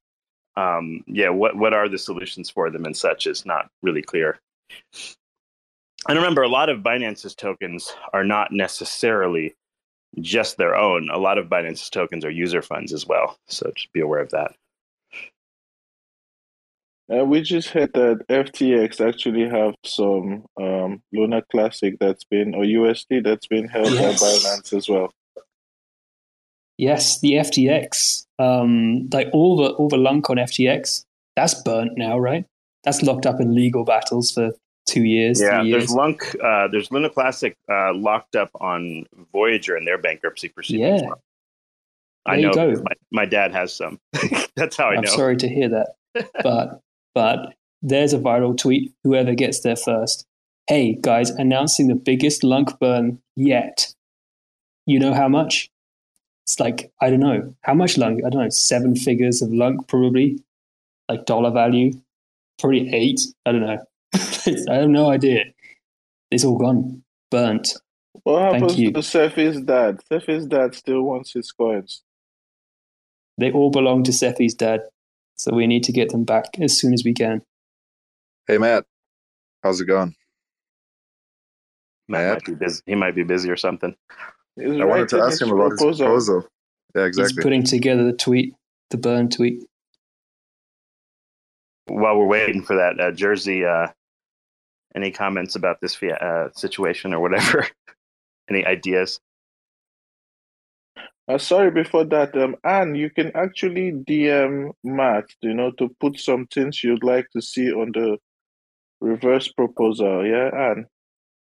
Yeah, I'm kind of interested in this idea of, I think some of the different dApps and things, if either they had their own coin or if you spin up some community tokens that can be used for transactions while still having a burn narrative this combination, to me, seems to solve for both situations at one level or the other. Now, even with that burn narrative, you'd still have to have some baseline inflation in order to sort of like supply validators permanently. Once you have that problem solved, people can stop voting on all that nonsense, right? Like you need to have like there should never be a doubt that the validators are going to get paid. That's a bad thing long term. So that doubt needs to be removed no matter what. And if you have an inflationary model for that, and then simultaneously, if the chain is doing really well, then the burn mechanism goes into high gear. That makes sense to me, and would overcome the inflationary mechanism at some point in the future if it was powerful enough. But we shouldn't assume that the chain's going to be deflationary by default if there's no way to pay the validators with that mechanism. And that's really the core problem that I see. Validators are not worried on Luna Classic at this time. I don't know. I haven't heard any validator complain about being scared of not being paid. Well, they're getting paid now just fine. And into the foreseeable future for the next year and a half, however long it takes to deplete that. So I'm assuming that they're not worried that at the end of the day, some sort of governance proposal is going to be rushed into place and stuck in place. The point is, like, I wouldn't suggest waiting till the last minute to fix that problem, right? Like, there should be a plan in place, like, immediately. What I would suggest, and I know nobody likes it, like, you have a baseline inflation rate that covers that. Even if it's a small amount, like even if it's like, I don't know, like a 5% inflation rate or something like that, or 3% even. So whatever number that is to sort of help make sure that the validators are going to run no matter what. And then you could stop dipping from the Oracle pool simultaneously. Honestly, like there shouldn't be an Oracle pool at all. Like you just have an inflationary mechanism for the validator component. And maybe to make the meme really good, you just burn the entirety of the Oracle pool after that, right? So immediately, or have some mechanism to burn that while simultaneously creating inflationary mechanisms or something. Just whatever creates the best meme, you do that, so that it sounds good on paper. But yeah, like all these different community and Oracle pools and different things, it's just like it's just too confusing, and I don't know. There's way too much governance bullshit going on, in my view. Like the base chain should have very, very few governance things happening. Like it should be largely immutable, and people that build on it should largely expect it's not going to change every 5 minutes. It'd be like, imagine if you're creating an app for the Apple App Store, and Apple decides that, like, oh, you have to change all the colors of your app to meet our requirements by next week. Then the app developers will be like, oh shit, we got to like rebuild this thing. So yeah, like the base protocol shouldn't have too many changes, and if they're made, they should be done over very long periods of time, where dApps and everything else can respond and adjust and everything else, and you're not surprising Binance with shit every 5 minutes or whatever. Centralized exchanges aren't going to put up with all that shit for too long, right? They're just going to either ignore you or just get irritated, or they make one bad tweet saying you guys are morons. Next thing you know, like the price goes down or something like that. That's no good. Right. So yeah, I'm really pleased. Like Luna Classic is a big social experiment. It's the first time ever the community has taken a blockchain from zero and tried to run it from scratch with very minimal understanding of what the hell is going on. And I feel privileged to watch and to see how it plays out and what mistakes are made, so that on next time if this ever happens again, we know what to expect. And this is already really useful for me to understand how this kind of audience will approach a blockchain from a governance point of view. So I know for my own blockchains that I work on, what to expect and how to sort of avoid these pitfalls, and what kind of thoughts and what kind of thinking emerges. What you're saying is this entire process, if you pay attention, is a fantastic lesson in like how people think, how people govern, like how long it takes a message to get through. How long it takes for like even a narrative shift. It takes almost like in blockchain space, like to spread a narrative and to sort of get it to seed into everyone's hearts. It's like a 6 months initiative. Like it's not instantaneous. So when you and then if you look at like the burn narrative and the Binance narrative that emerged right after the Terra crash, that was because all the world's eyes were on Terra, right? Like everyone was searching Terra. What happened to this thing? Oh, look, this coin, it's the volatility, and look, it's in the green, and blah, blah, blah. And everyone jumped in. Recreating that type of drama again is almost impossible. So like that type of attention is really difficult to get in any product, much less a blockchain product. And that's what benefited Luna Classic initially, with a massive infusion of cash and a big pump and everything. How do you repeat there was that this over? psychology. Yeah, what's interesting about Bitcoin in particular is because of its hash rate reward, drop, which is called the halvening, that people kind of lovingly call it, like every 4 years or so. That creates a narrative that we can all expect to play out over like a year period of time. It would be fun in like, this is what I was talking about with the blockchain designs I was describing before, like having specialized narratives for the different coins. Like, let's say, for example, every year some weird event happens.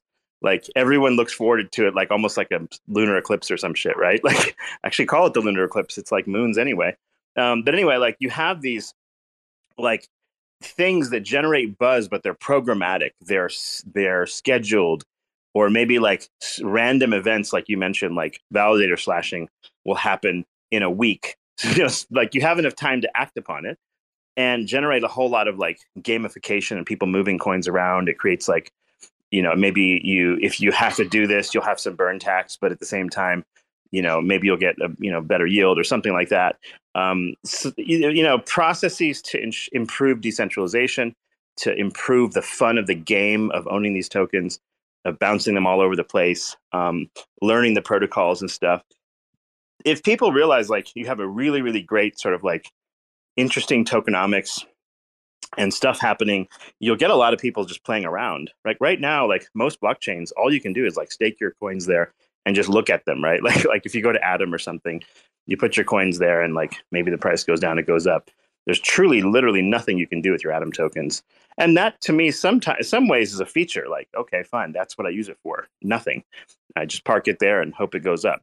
And other chains, though, like I think there's going to be a role for interesting tokenomics and scheduled programmatic chaos, where like interesting events like this happen and you jump around chains.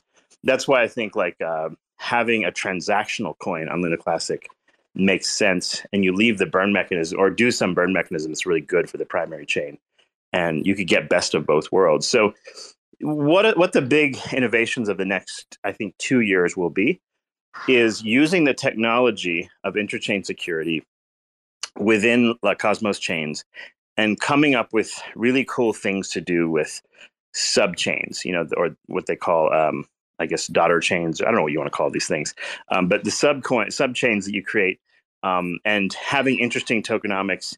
And you could build tokenomics specific for incentives.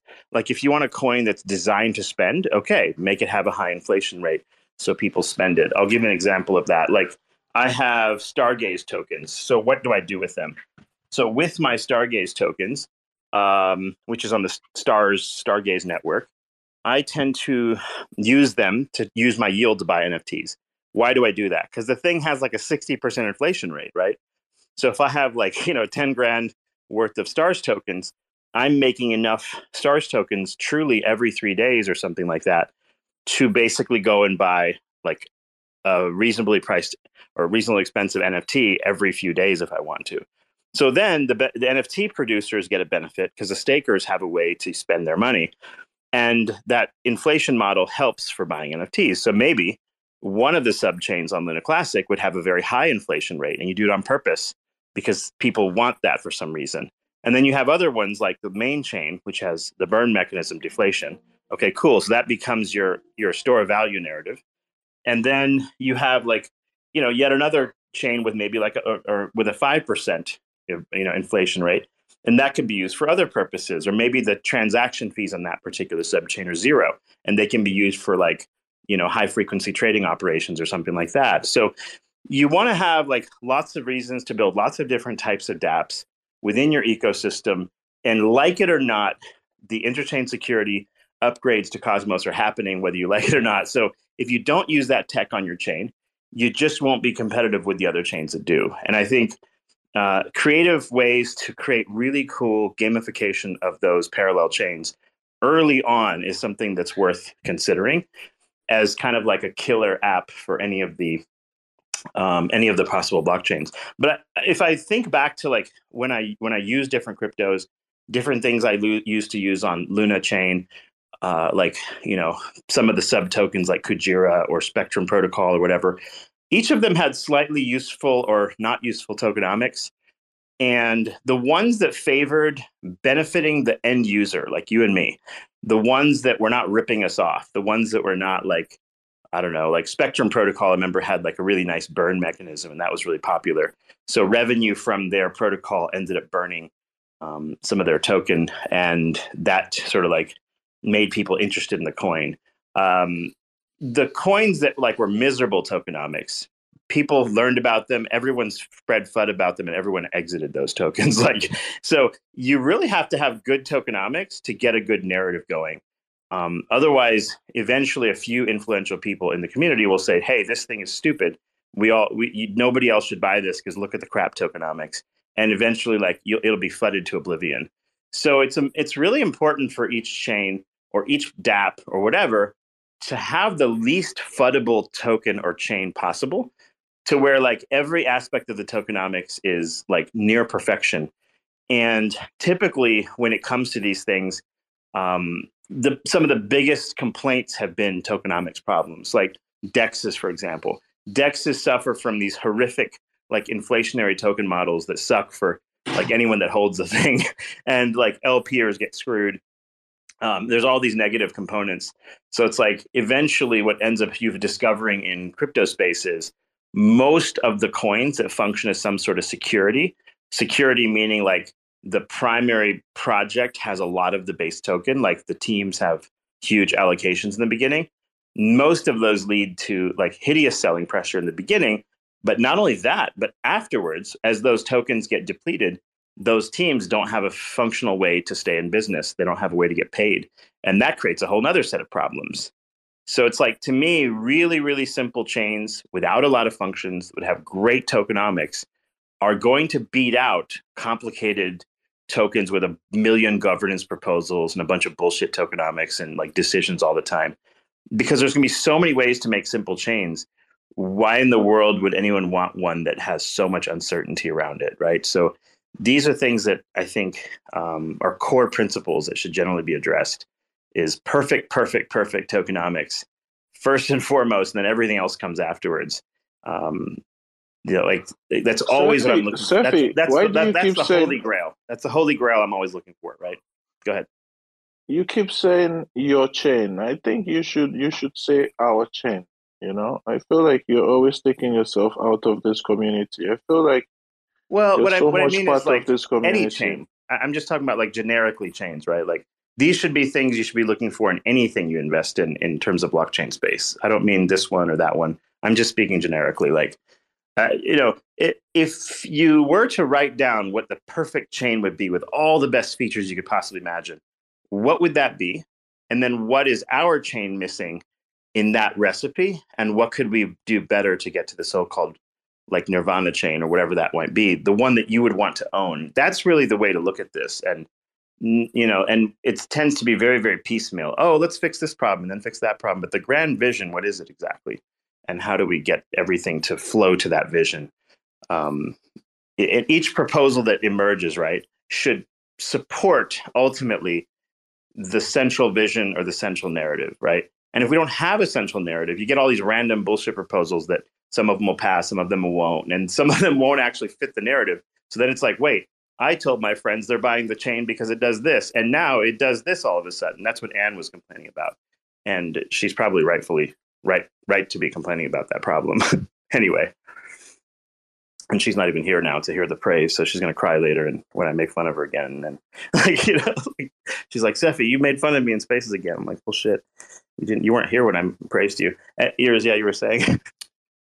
So one really nice scam protocol that launched on Pt.1 was something called Prism.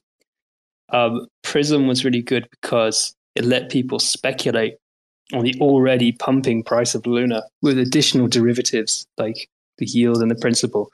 And then they could sort of say, Prism saved me a lot of money, man. I don't know about you. Oh, yeah. No, I'm just saying that for effect because one of the original founders of Prism Protocol is listening right now.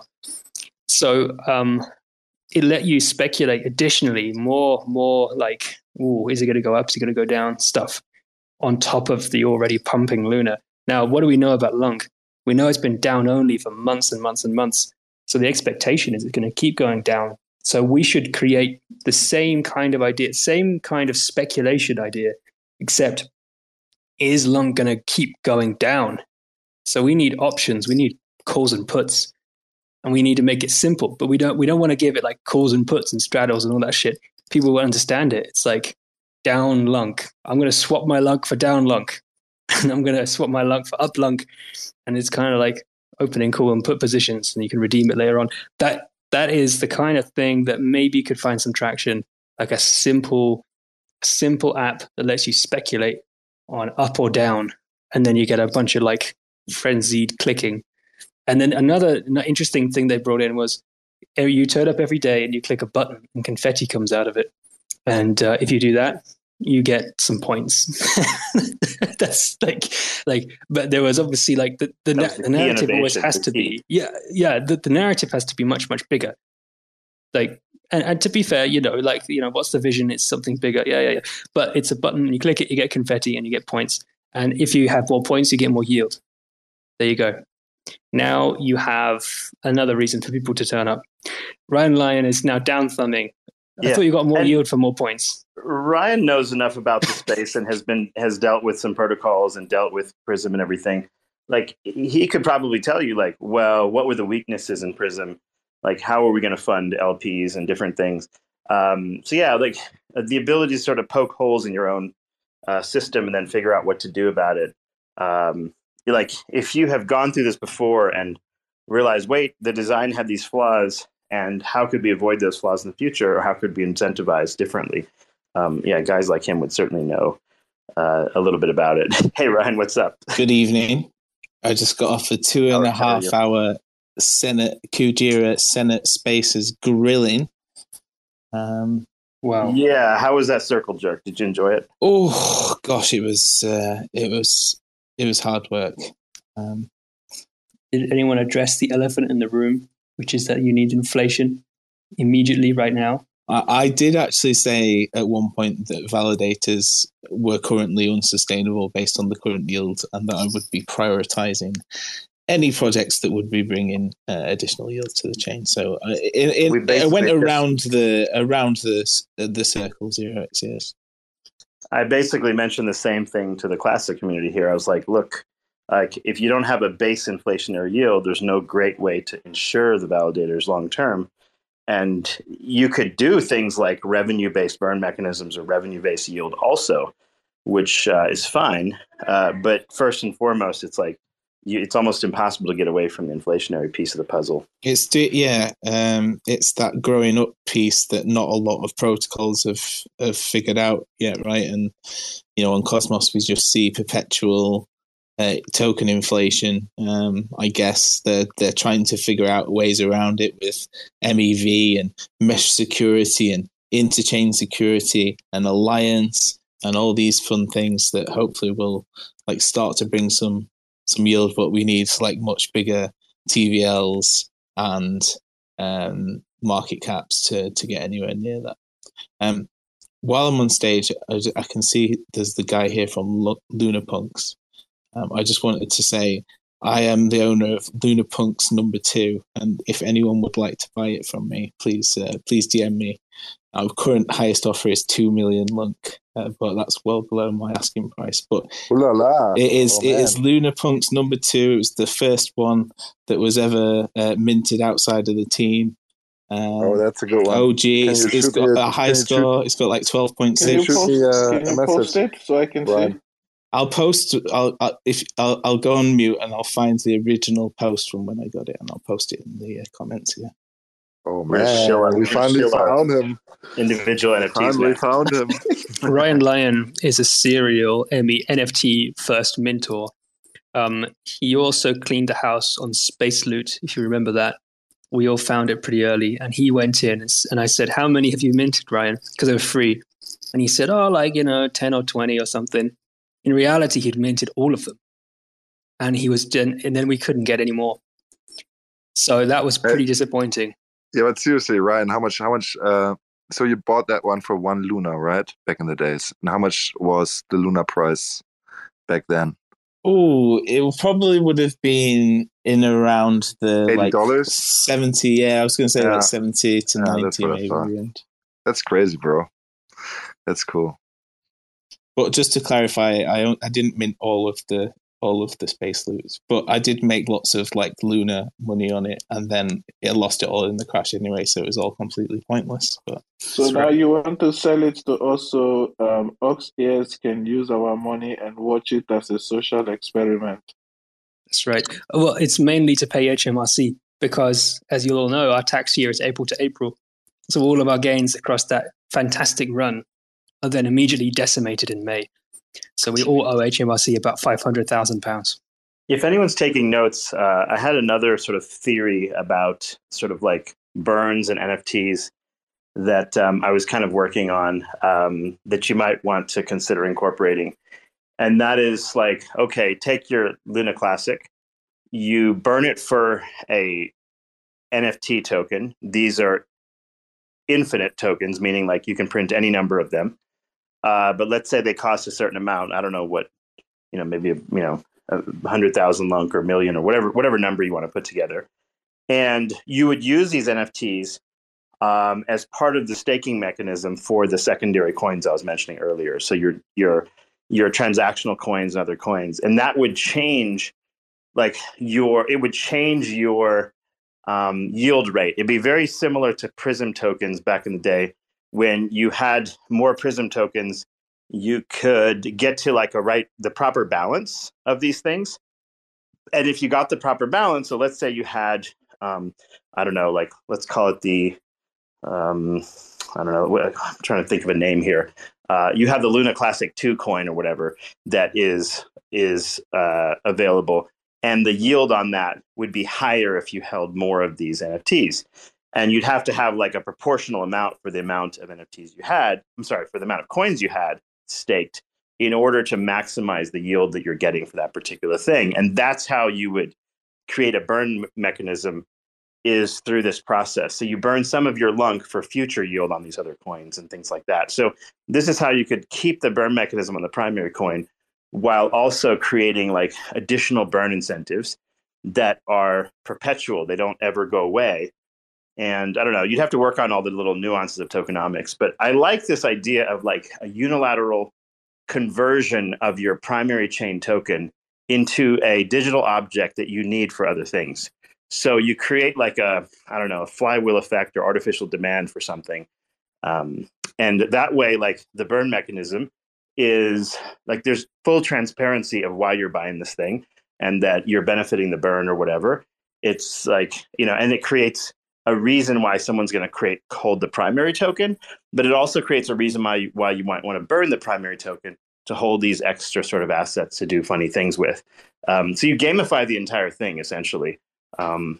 Anyway, there could be some fun ways to like maybe incentivize liquidity providers as well. So for example, if you have more of these things, the LPs maybe get some of the burned loot or something, so you create a revenue stream for LPs on the dexes and things like that. So there could be some fun mechanisms. That was one of the problems on Prism, if I recall, Ryan. Like at the end of the day, there wasn't a clear way to fund the LPs, if I could recall, and I think you guys are working on that. But anyway, I mean, Prism. I find Prism really, really frustrating because like it worked as advertised. We weren't like one of the protocols that were reliant on UST, so it's really unfortunate just like where Prism was built in terms of like how bad it was. Like obviously, whatever happened, it would have been bad, but like. We had to completely rebuild because the blockchain died. Hence why like they're now building out in like Prism Chain, because at least if you build out Prism Chain to a certain extent, you're masters of your own destiny, versus like being reliant upon the blockchain that you're sitting on top of as a smart contract protocol. So yeah, I mean, like it's like. Zero X has probably like has some comments, but like you're Ryan. Are you part of Prism developers? I used to work for Prism. but not currently. Do you have some alpha for us? Because there was, I think, a couple of months back, there was Prism tweeting out that they think about working on Luna Classic again. So I, as a degen, I went to Prism and bought a bunch of coins, right?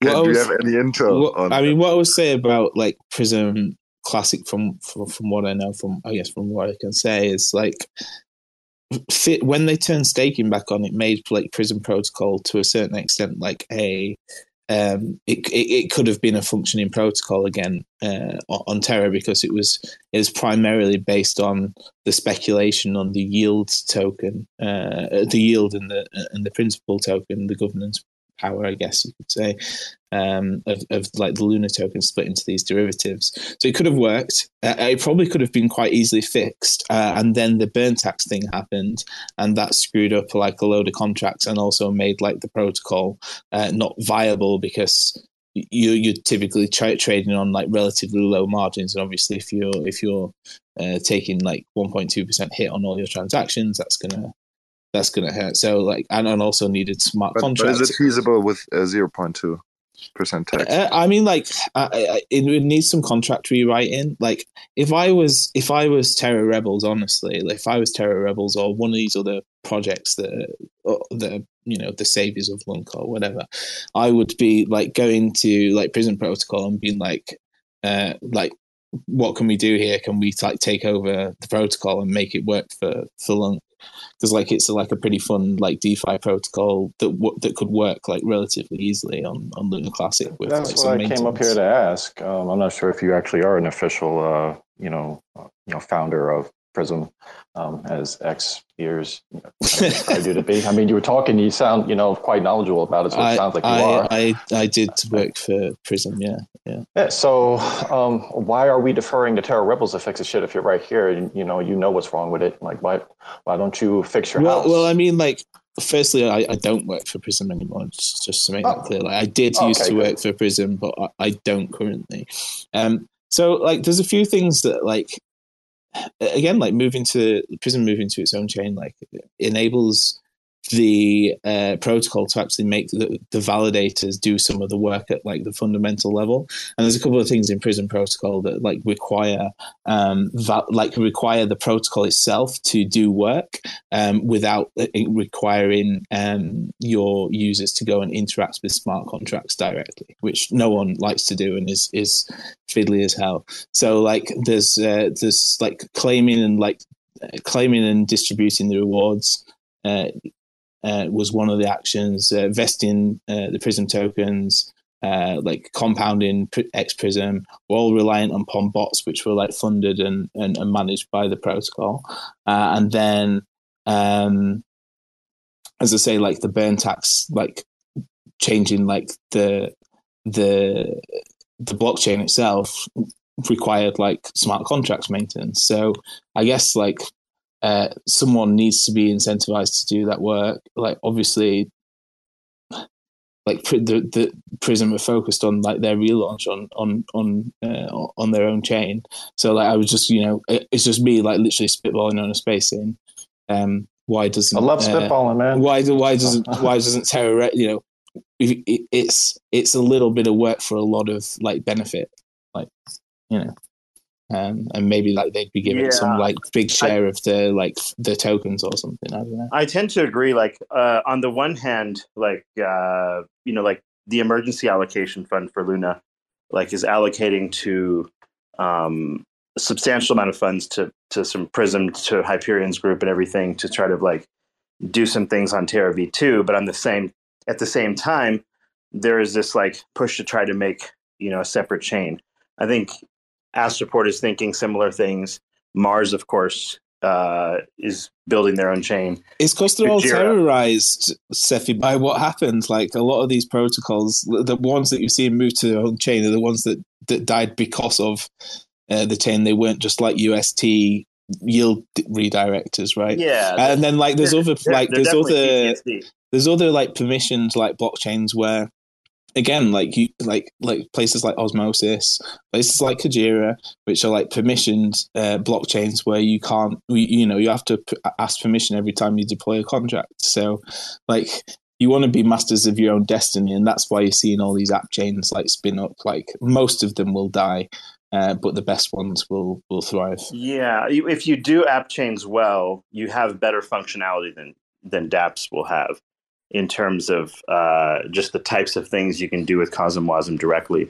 So yeah, I think if you talk about things that really work at a deep level, say for example like Prism that tries to convert your asset like Luna Classic into like the principal portion and the yield portion, and do these interesting things, not having to get permission from your primary chain in a sense, and getting all those same effects, and also be able to do multiple chains of refraction.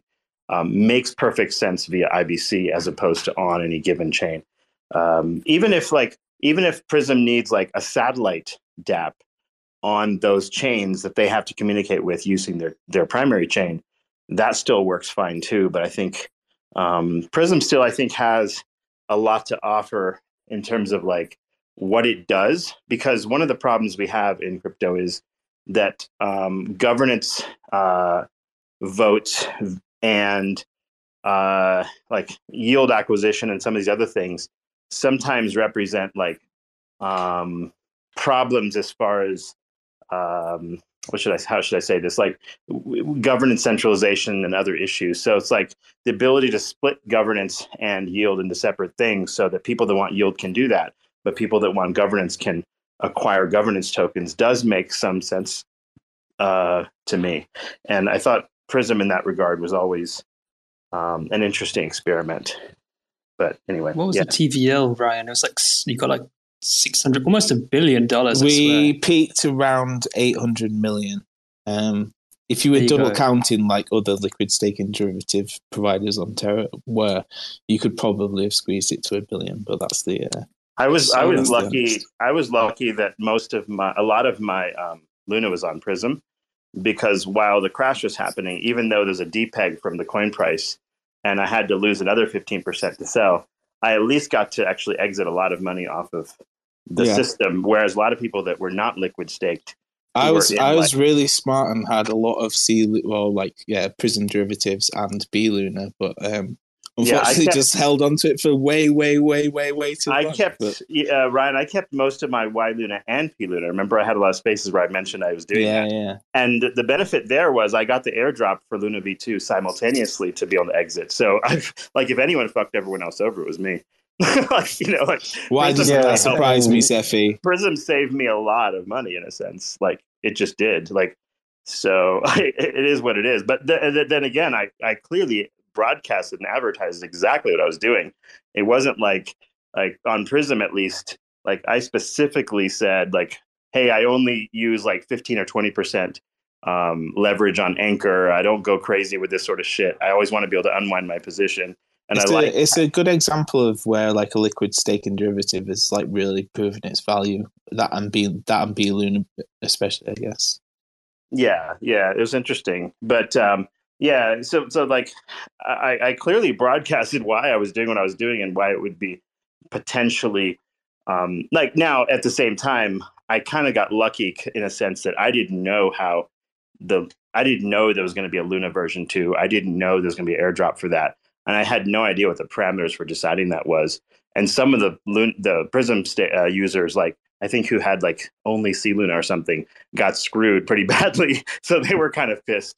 So it was a really interesting one. So it was the holders of Y Luna didn't get the Luna airdrop, which wasn't our decision at Prism, because I think you want to try and be as fair to everyone as you possibly can, but I guess like the advertisement was that P Luna was the perpetual right to the underlying Luna, and like Terra just decided that's the way we're going to swing it. Yeah, that was fascinating. For the record, before I know Anne's got a hand up, but for the record, everyone here, Ryan and one other chap were pretty much responsible for the success of Prism in my eyes, and getting the word out, doing the BD, getting the knowledge out, and sort of the understanding. out there to everyone on Twitter. And I think, it's a shame. I agree. It's a shame. Today I'm getting interrogated to whether I'm appropriate to be a Kajira senator. I'd like to pick your brain along with Cephii's after Anne, throws her question or comment regarding the liquid staking derivative. Like Cephii and I have had a few chats before regarding that, and I kind of want to circle back to it now that we're back on the topic. I've got you blocked for some reasons, but I don't know why. But I'm going to unblock you in a. I wasn't going to say anything. I picked a bone about that in the Skeleton Punks Discord, but I wasn't going to just deep dive into it. Like maybe you hated me for something I said. Okay. I don't know. I've unblocked you, and sorry for whatever happened. Hey, each one reach one, man. Kumbaya. So what was the question? Oh, this I was going to defer to Anne. She had her hand up this this time. I'm not going to go ahead and sidetrack and derail. I gave Anne she's been cut off. She was cut off plenty of times. Realized in the recording that I gave compliments to Anne while she was gone. So Anne, go ahead. Oh, thank you. Yeah, I just came back to apologize for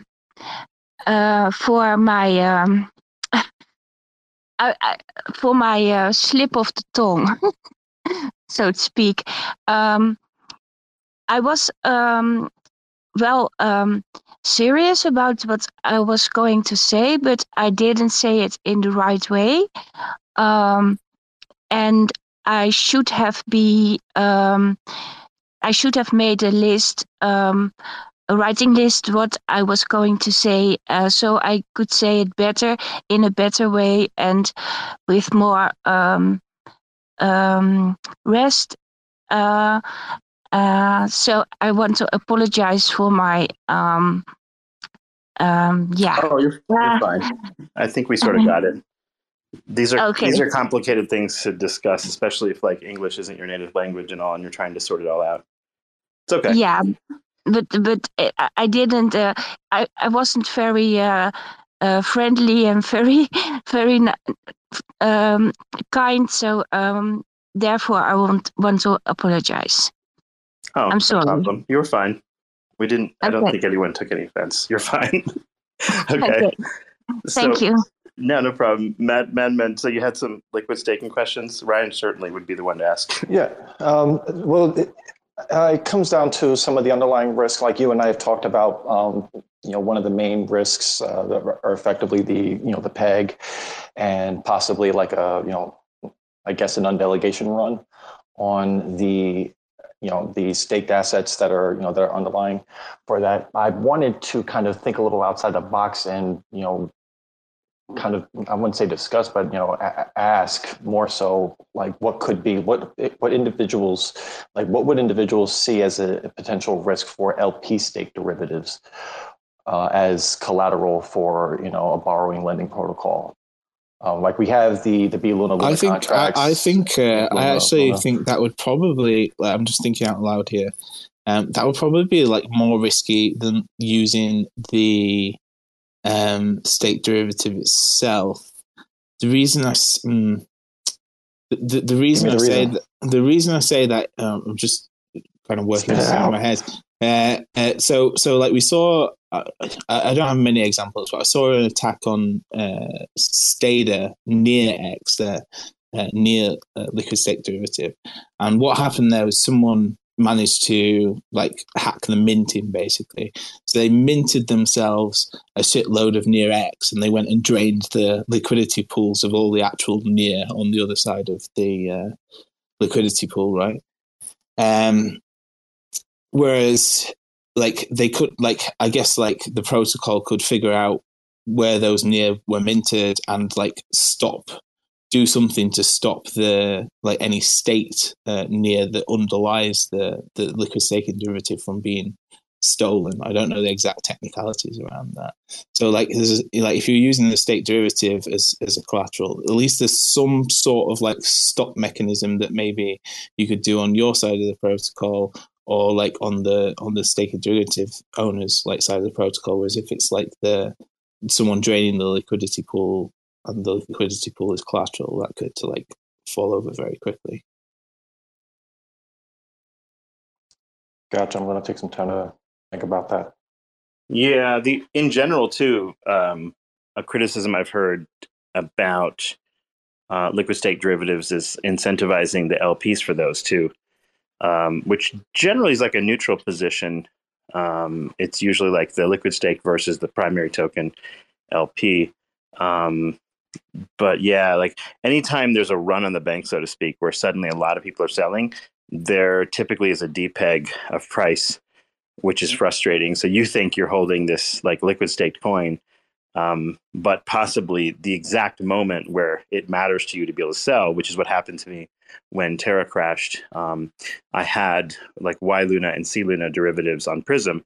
And at that exact moment that you want to sell is the same moment everyone else wants to. And there's no buying pressure. So there's no ARB mechanism left over to sort of like repeg everything. There's just like these sellers overwhelm the arbitrageurs essentially. And what you end up having is like, in order to sell, you can sell your stake derivatives, but you might be selling them at an additional 15% loss on top of the fact that your coin has sort of crashed or something like that. So yeah, it's when there's. Well, I think that's everyone understands that's the convenience fee of like liquid stake derivatives. Yeah, right? Like, yeah. I always think that they should trade under peg, whether they're also compounding or static, like, because there's you've got an advantage in holding that token. So like, right. I think it's expected, but like as you say, like in your situation, you were able to take a 15% haircut and get out of there versus someone who was fully staked and was stuck there for 21 days. Yeah, no, I'm not complaining that was the problem, but I think a lot of people, when they buy these things, they probably don't notice that's a problem, right? Like if you've lived through that before and you understand the mechanics, I think it's fine.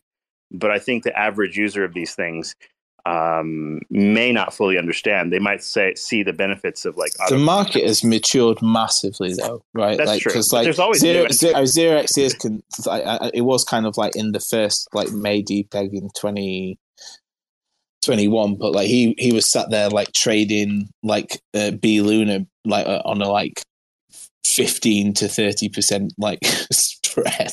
I remember, and it never falls out of whack anymore like it used to.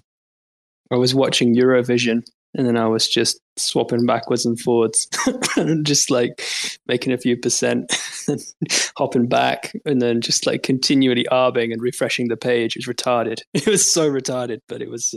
All those ARBs and also Kujira liquidation events, like that lowered my average price of my Luna acquisitions altogether, probably somewhere like 10-15%.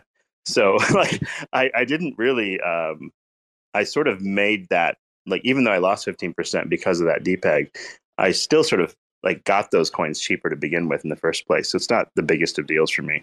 But yeah, if you know all the mechanics and you're doing everything like possible to sort of like be efficient, then you can mitigate some of the downside risk at some level, right? But anyway, but that's for like really savvy folks who are really messing around a lot on these things, right? Like, and I think like the three of us have a pretty good sense of it. Probably V-Shape does, maybe some of you guys do, but like a lot of people don't understand the nuances of the mechanisms. And especially it's like if you're new to it, you don't really understand the risks very well. So it's like, it seems like a great idea, and then something bad happens. You're like, oh my God, I didn't know that could happen. Well, this is why I'm saying no one's championing liquid stake Lunc, and someone needs to sort of introduce this to the Lunc community. Like, hey, Everest Protocol has AMP Lunc already. They're already doing the liquid stake. They picked up the torch where Stater Labs walked away. We do have the AMP Lunc contracts on on Terra Classic. Wait, who did it? Eris Protocol. not too much of a fan of them because of their, forky guys. Yeah, they could fork off. Shout out to Spoon. If you can, I agree with Ryan. Like, I think King Wabi said the same thing. If you can get a version of Anchor Protocol working, right. Here's my fix, Cephii. Here's my fix. Yeah. Right. What we're gonna do? If I was Lunc people, I would repeg USTC to 1 cent per USTC. That's going to create a load of arbitrage where people mint some UST, suck all the liquidity out till it goes to 1 cent. So you're going to burn like a shitload of Lunc along the way as well, which is going to pump the price. Or just do a reverse split, right? And peg it to $1. So basically. Yeah. I'm definitely open to other options. I'm definitely open to other options that are technically possible. Probably better to have it at 1 rather than 0.01. But I was just working with the numbers on the board. It has to be something you can control on chain. That's the thing. That's the trick. And but you could do that because right? you don't want to lose all your listings, all your exchanges. Exactly. Yeah, you don't want to redenominate. All the USTC that is somewhere wrapped on off-chain still needs to be somewhere on-chain, right? So you could still do a reverse split, and for example, for 50 USDC, you get 1 USDC, and that would immediately peg it to $1. Can you do that? Can you do that with the existing token though? Because the value of USTC, or one of the big values, is that it's listed on all these exchanges. Yeah. So if you do a swap, they're probably. I mean, to be honest, I'm surprised USTC likes exchanges at all. But all the exchanges have a wallet on Terra Station as well, right? Yeah, but they have to accept like this new token, right? And I presume there's due diligence around that, and probably don't want to put it. The way you would do this is because no exchange is interested in any kind of algorithmic stablecoin at this point anyway, so it doesn't matter. So what you would do is Sunny Agarwal was chatting about this as well, and it was kind of like he's the first one I heard like throw the idea about it, just connected to a penny. And the reason why is because you can do that on chain without delisting anything, and anyone on chain who wants to sort of arb that, they can move and you can create an arb mechanism and people can come jump in and out of that. So if anybody who doesn't care about it, like people who gave up on their USTC, whatever, their price of their coin will become devalued as a result. Yes. But so what? You got the mechanism back again. And what you can do is you can issue a derivative on chain that is worth $1, that basically you can just always just transfer 100 to 1, the penny coin with the dollar coin. Now you have a dollar peg thingamajig and you're good to go. Yeah. And then we already know that like it's impossible to maintain peg off chain. So there's no reason to have a dollar peg coin on centralized exchanges, but we do know that algorithmic stables work fine on chain for the most part. So you can just collateralize that, and next thing you know, you connect it to Luna Classic, whatever, off you go. I think pegging to a penny to me makes sense as well. Like if you kind of work through how this would work both on chain and on centralized destinations. Exactly. And then step 3 in the plan is to reopen Anchor Protocol with the like true yield percentage that it gets from the various like derivatives that it has on like connected to. So that'd be B Lunc. I don't know if there'd need to be some token redesign there. But we got B Sol, B Atom, B ETH, if they all still exist, get them all back and run it all back again. Run it back at 1 cent. I'm just thinking about what would break if you did repeg it to a cent. Like there's some expectation that arbitrage will make you money.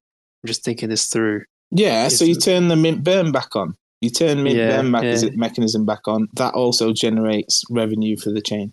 So you'd always be able to take you could also, 1 USTC. You could also disincentivize like swapping a bunch of USTC back to Lunc, protecting the mint and burn mechanism. So if you go over, just get White Whale back. Get White Whale on the phone. Yeah, get him on the phone. During the get Jump Crypto on the phone. All my USTC. Let's fucking run it back, boys.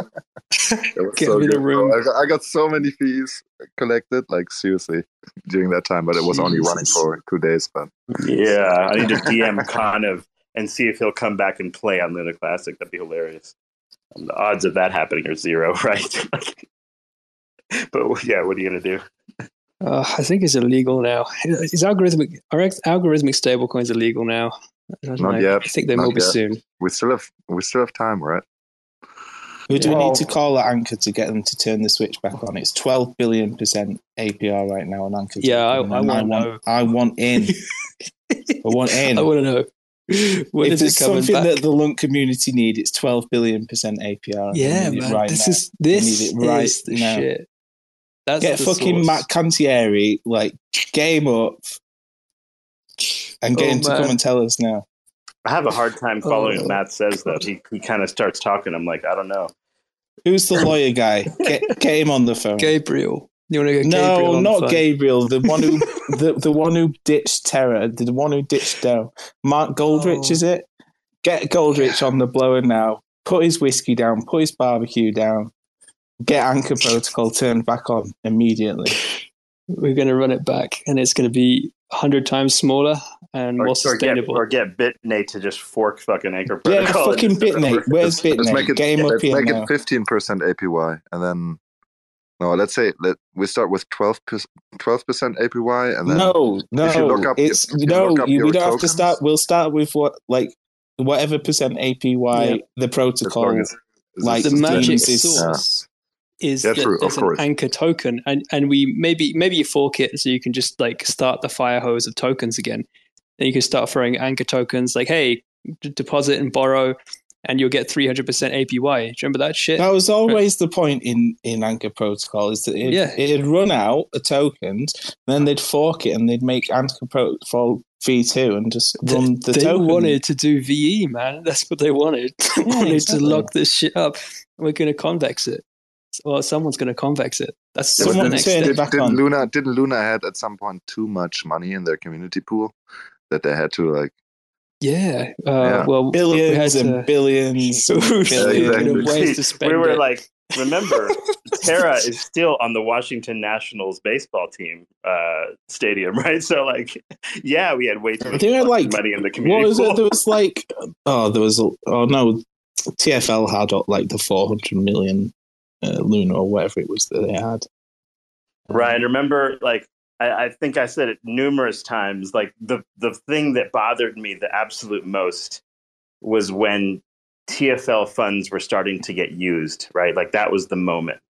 Because all you did at that point when they started using TFL funds is it telegraphed that, hey, we have this massive team pool, and only God knows how much of it they're going to spend, right? And as soon as that happens, all the venture capital funds and stuff are going to be like, wait a minute. Well, it's just that was always a big risk, like always looking at that big stack of tokens. Like I didn't like that because it's like, what if it go, like, let's say in some, like, it won't, the Ponzi didn't break, it went to $1,000 Luna, that'd be worth like 400 billion or something, like, but ridiculous. You know what? Like, Ryan, if you started burning the TFL wallet, right, we wouldn't be having this conversation. The problem was this: they used those funds to like grow the ecosystem, but at the same time, like, flood the supply side, but like more than the demand side. Like, at the end of the day, that's what happened. It was one thing that eventually TFL was going to sell, right?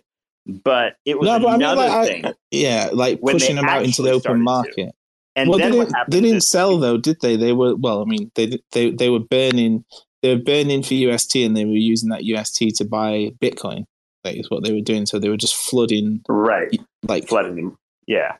But not flooding just the UST Bitcoin into piece, the market. but even the Project Dawn. Remember, don't forget that part. That's the part I'm talking about, not the LFG part. Oh yeah, but as soon as that started happening, right, then all of the hedge funds and whatever, the Galaxy Digitals of the world are going to be like, wait a minute, we're the smart money. We're dumping on you before you dump on us, and of course that's going to, like, you know, that probably started this whole story, in my view. Like, the moment TFL wallet was up for grabs, it was like, like, you know, everyone's going to start like jumping out at some point, and I think that's what made me nervous.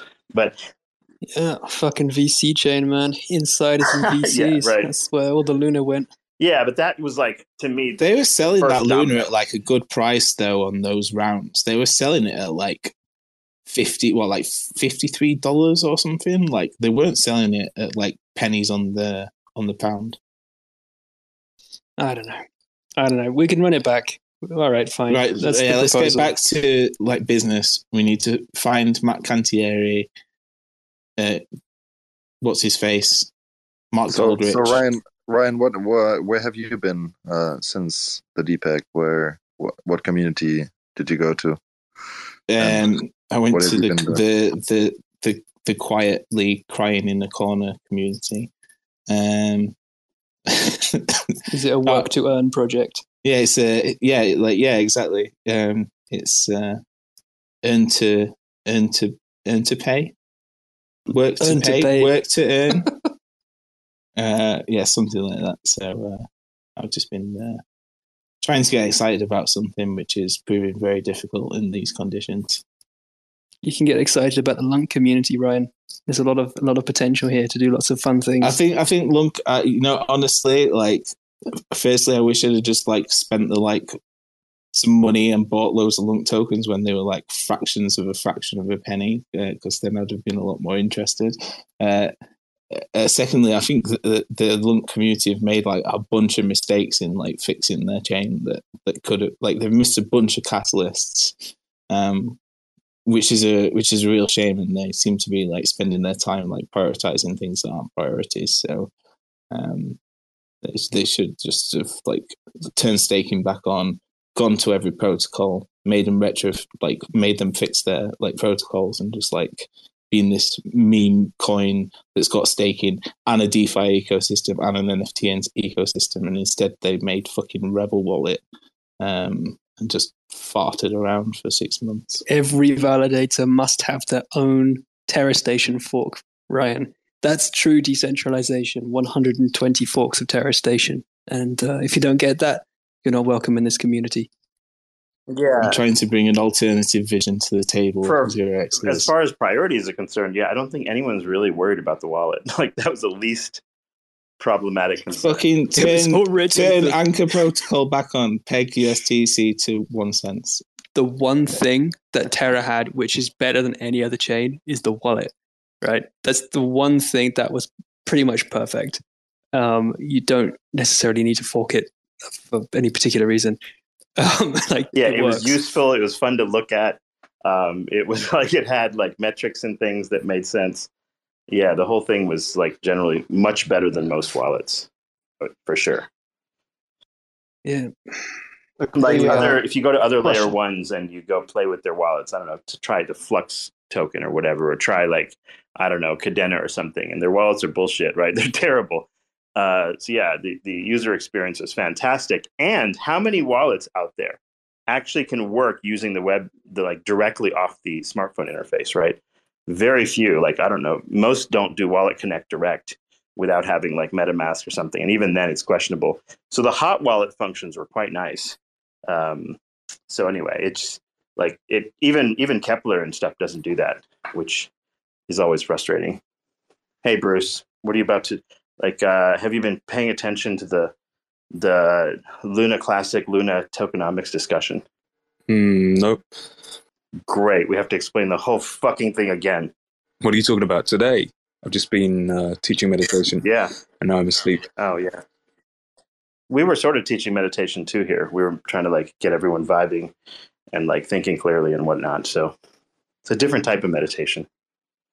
We could continue the discussion forward, and he can just like catch on like a game of, like a game of jump rope, and I say the space is recorded. You could just refer back to it, He's been sarcastic. I saw him emoting to me like several times. There is zero chance whatsoever that Bruce is ever going to listen to a recorded space.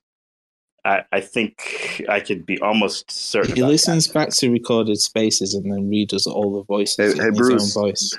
Hey Bruce, you could think of it as a guided token meditation. Bruce, aren't you recording your spaces on Binance as well? Like, I heard you're the host of Binance. Thanks for checking out another episode of The Ether. That was part 1 of a 3-part Cephii space, Luna and Lunc, AMA, Q&A, hangout, chat, space discussion. Recorded on Sunday, December 18th, 2022. For TerraSpaces.org, I'm Finn. Thanks for listening. And if you want to keep listening, head on over to TerraSpaces.org/donate and show some support. Now, with Spark IBC enabled.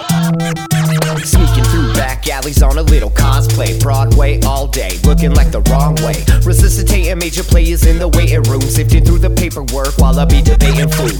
Breaking rules, breaking bad, like we always wait for doom. Slayed a few in my early years, off beneath the shrooms. Sitting in the dark, waiting for the daily news to let us know what we should believe as the latest truth. Stay aloof, writing rhymes in the studio. Trying to keep it well lit like filming a movie roll. Sorting through support from your endorsements. Of course, we're tripping balls, handed reports it. The latest proof ain't a way to move, change the view. Just a bunch of peckerheads living in a chicken coop. Picking at the dinner, finger licking like the plate is good. So kick it for a minute, then show me what that thing could do. 2 plus 2. Show me what that thing could do. 2 plus 2. Show me what that thing could do. 2 plus 2. Show me what that thing could do. 2 plus 2. Big thinking energy always gets the best of me when I kick it in the lab, messing with new recipes. Gotta mix and match, flip the latch, letting rhythm scratch. Dope shit, spitting facts with my vision smashed. Big trip aristocrats, dishing out a list of trash. Missing wisdom, this fish is too big to catch. Better let the missus know where you hid the stash. Watch your next step, bro, before you hit the traps. Walking on eggshells, tripping over landmines. And I'm about done dealing with these damn lies. Man, I'm looking at this planet like a franchise. Chastised into digging holes in the back nine. The latest proof ain't a way to move, change the view. Just a bunch of peckerheads living in a chicken coop. Picking at the dinner, finger licking like the plate is good. So kick it for a minute, then show me what that thing could do. 2 plus 2. Show me what that thing could do. 2 plus 2. Show me what that thing could do. 2 plus 2. Show me what that thing could do. 2 plus 2.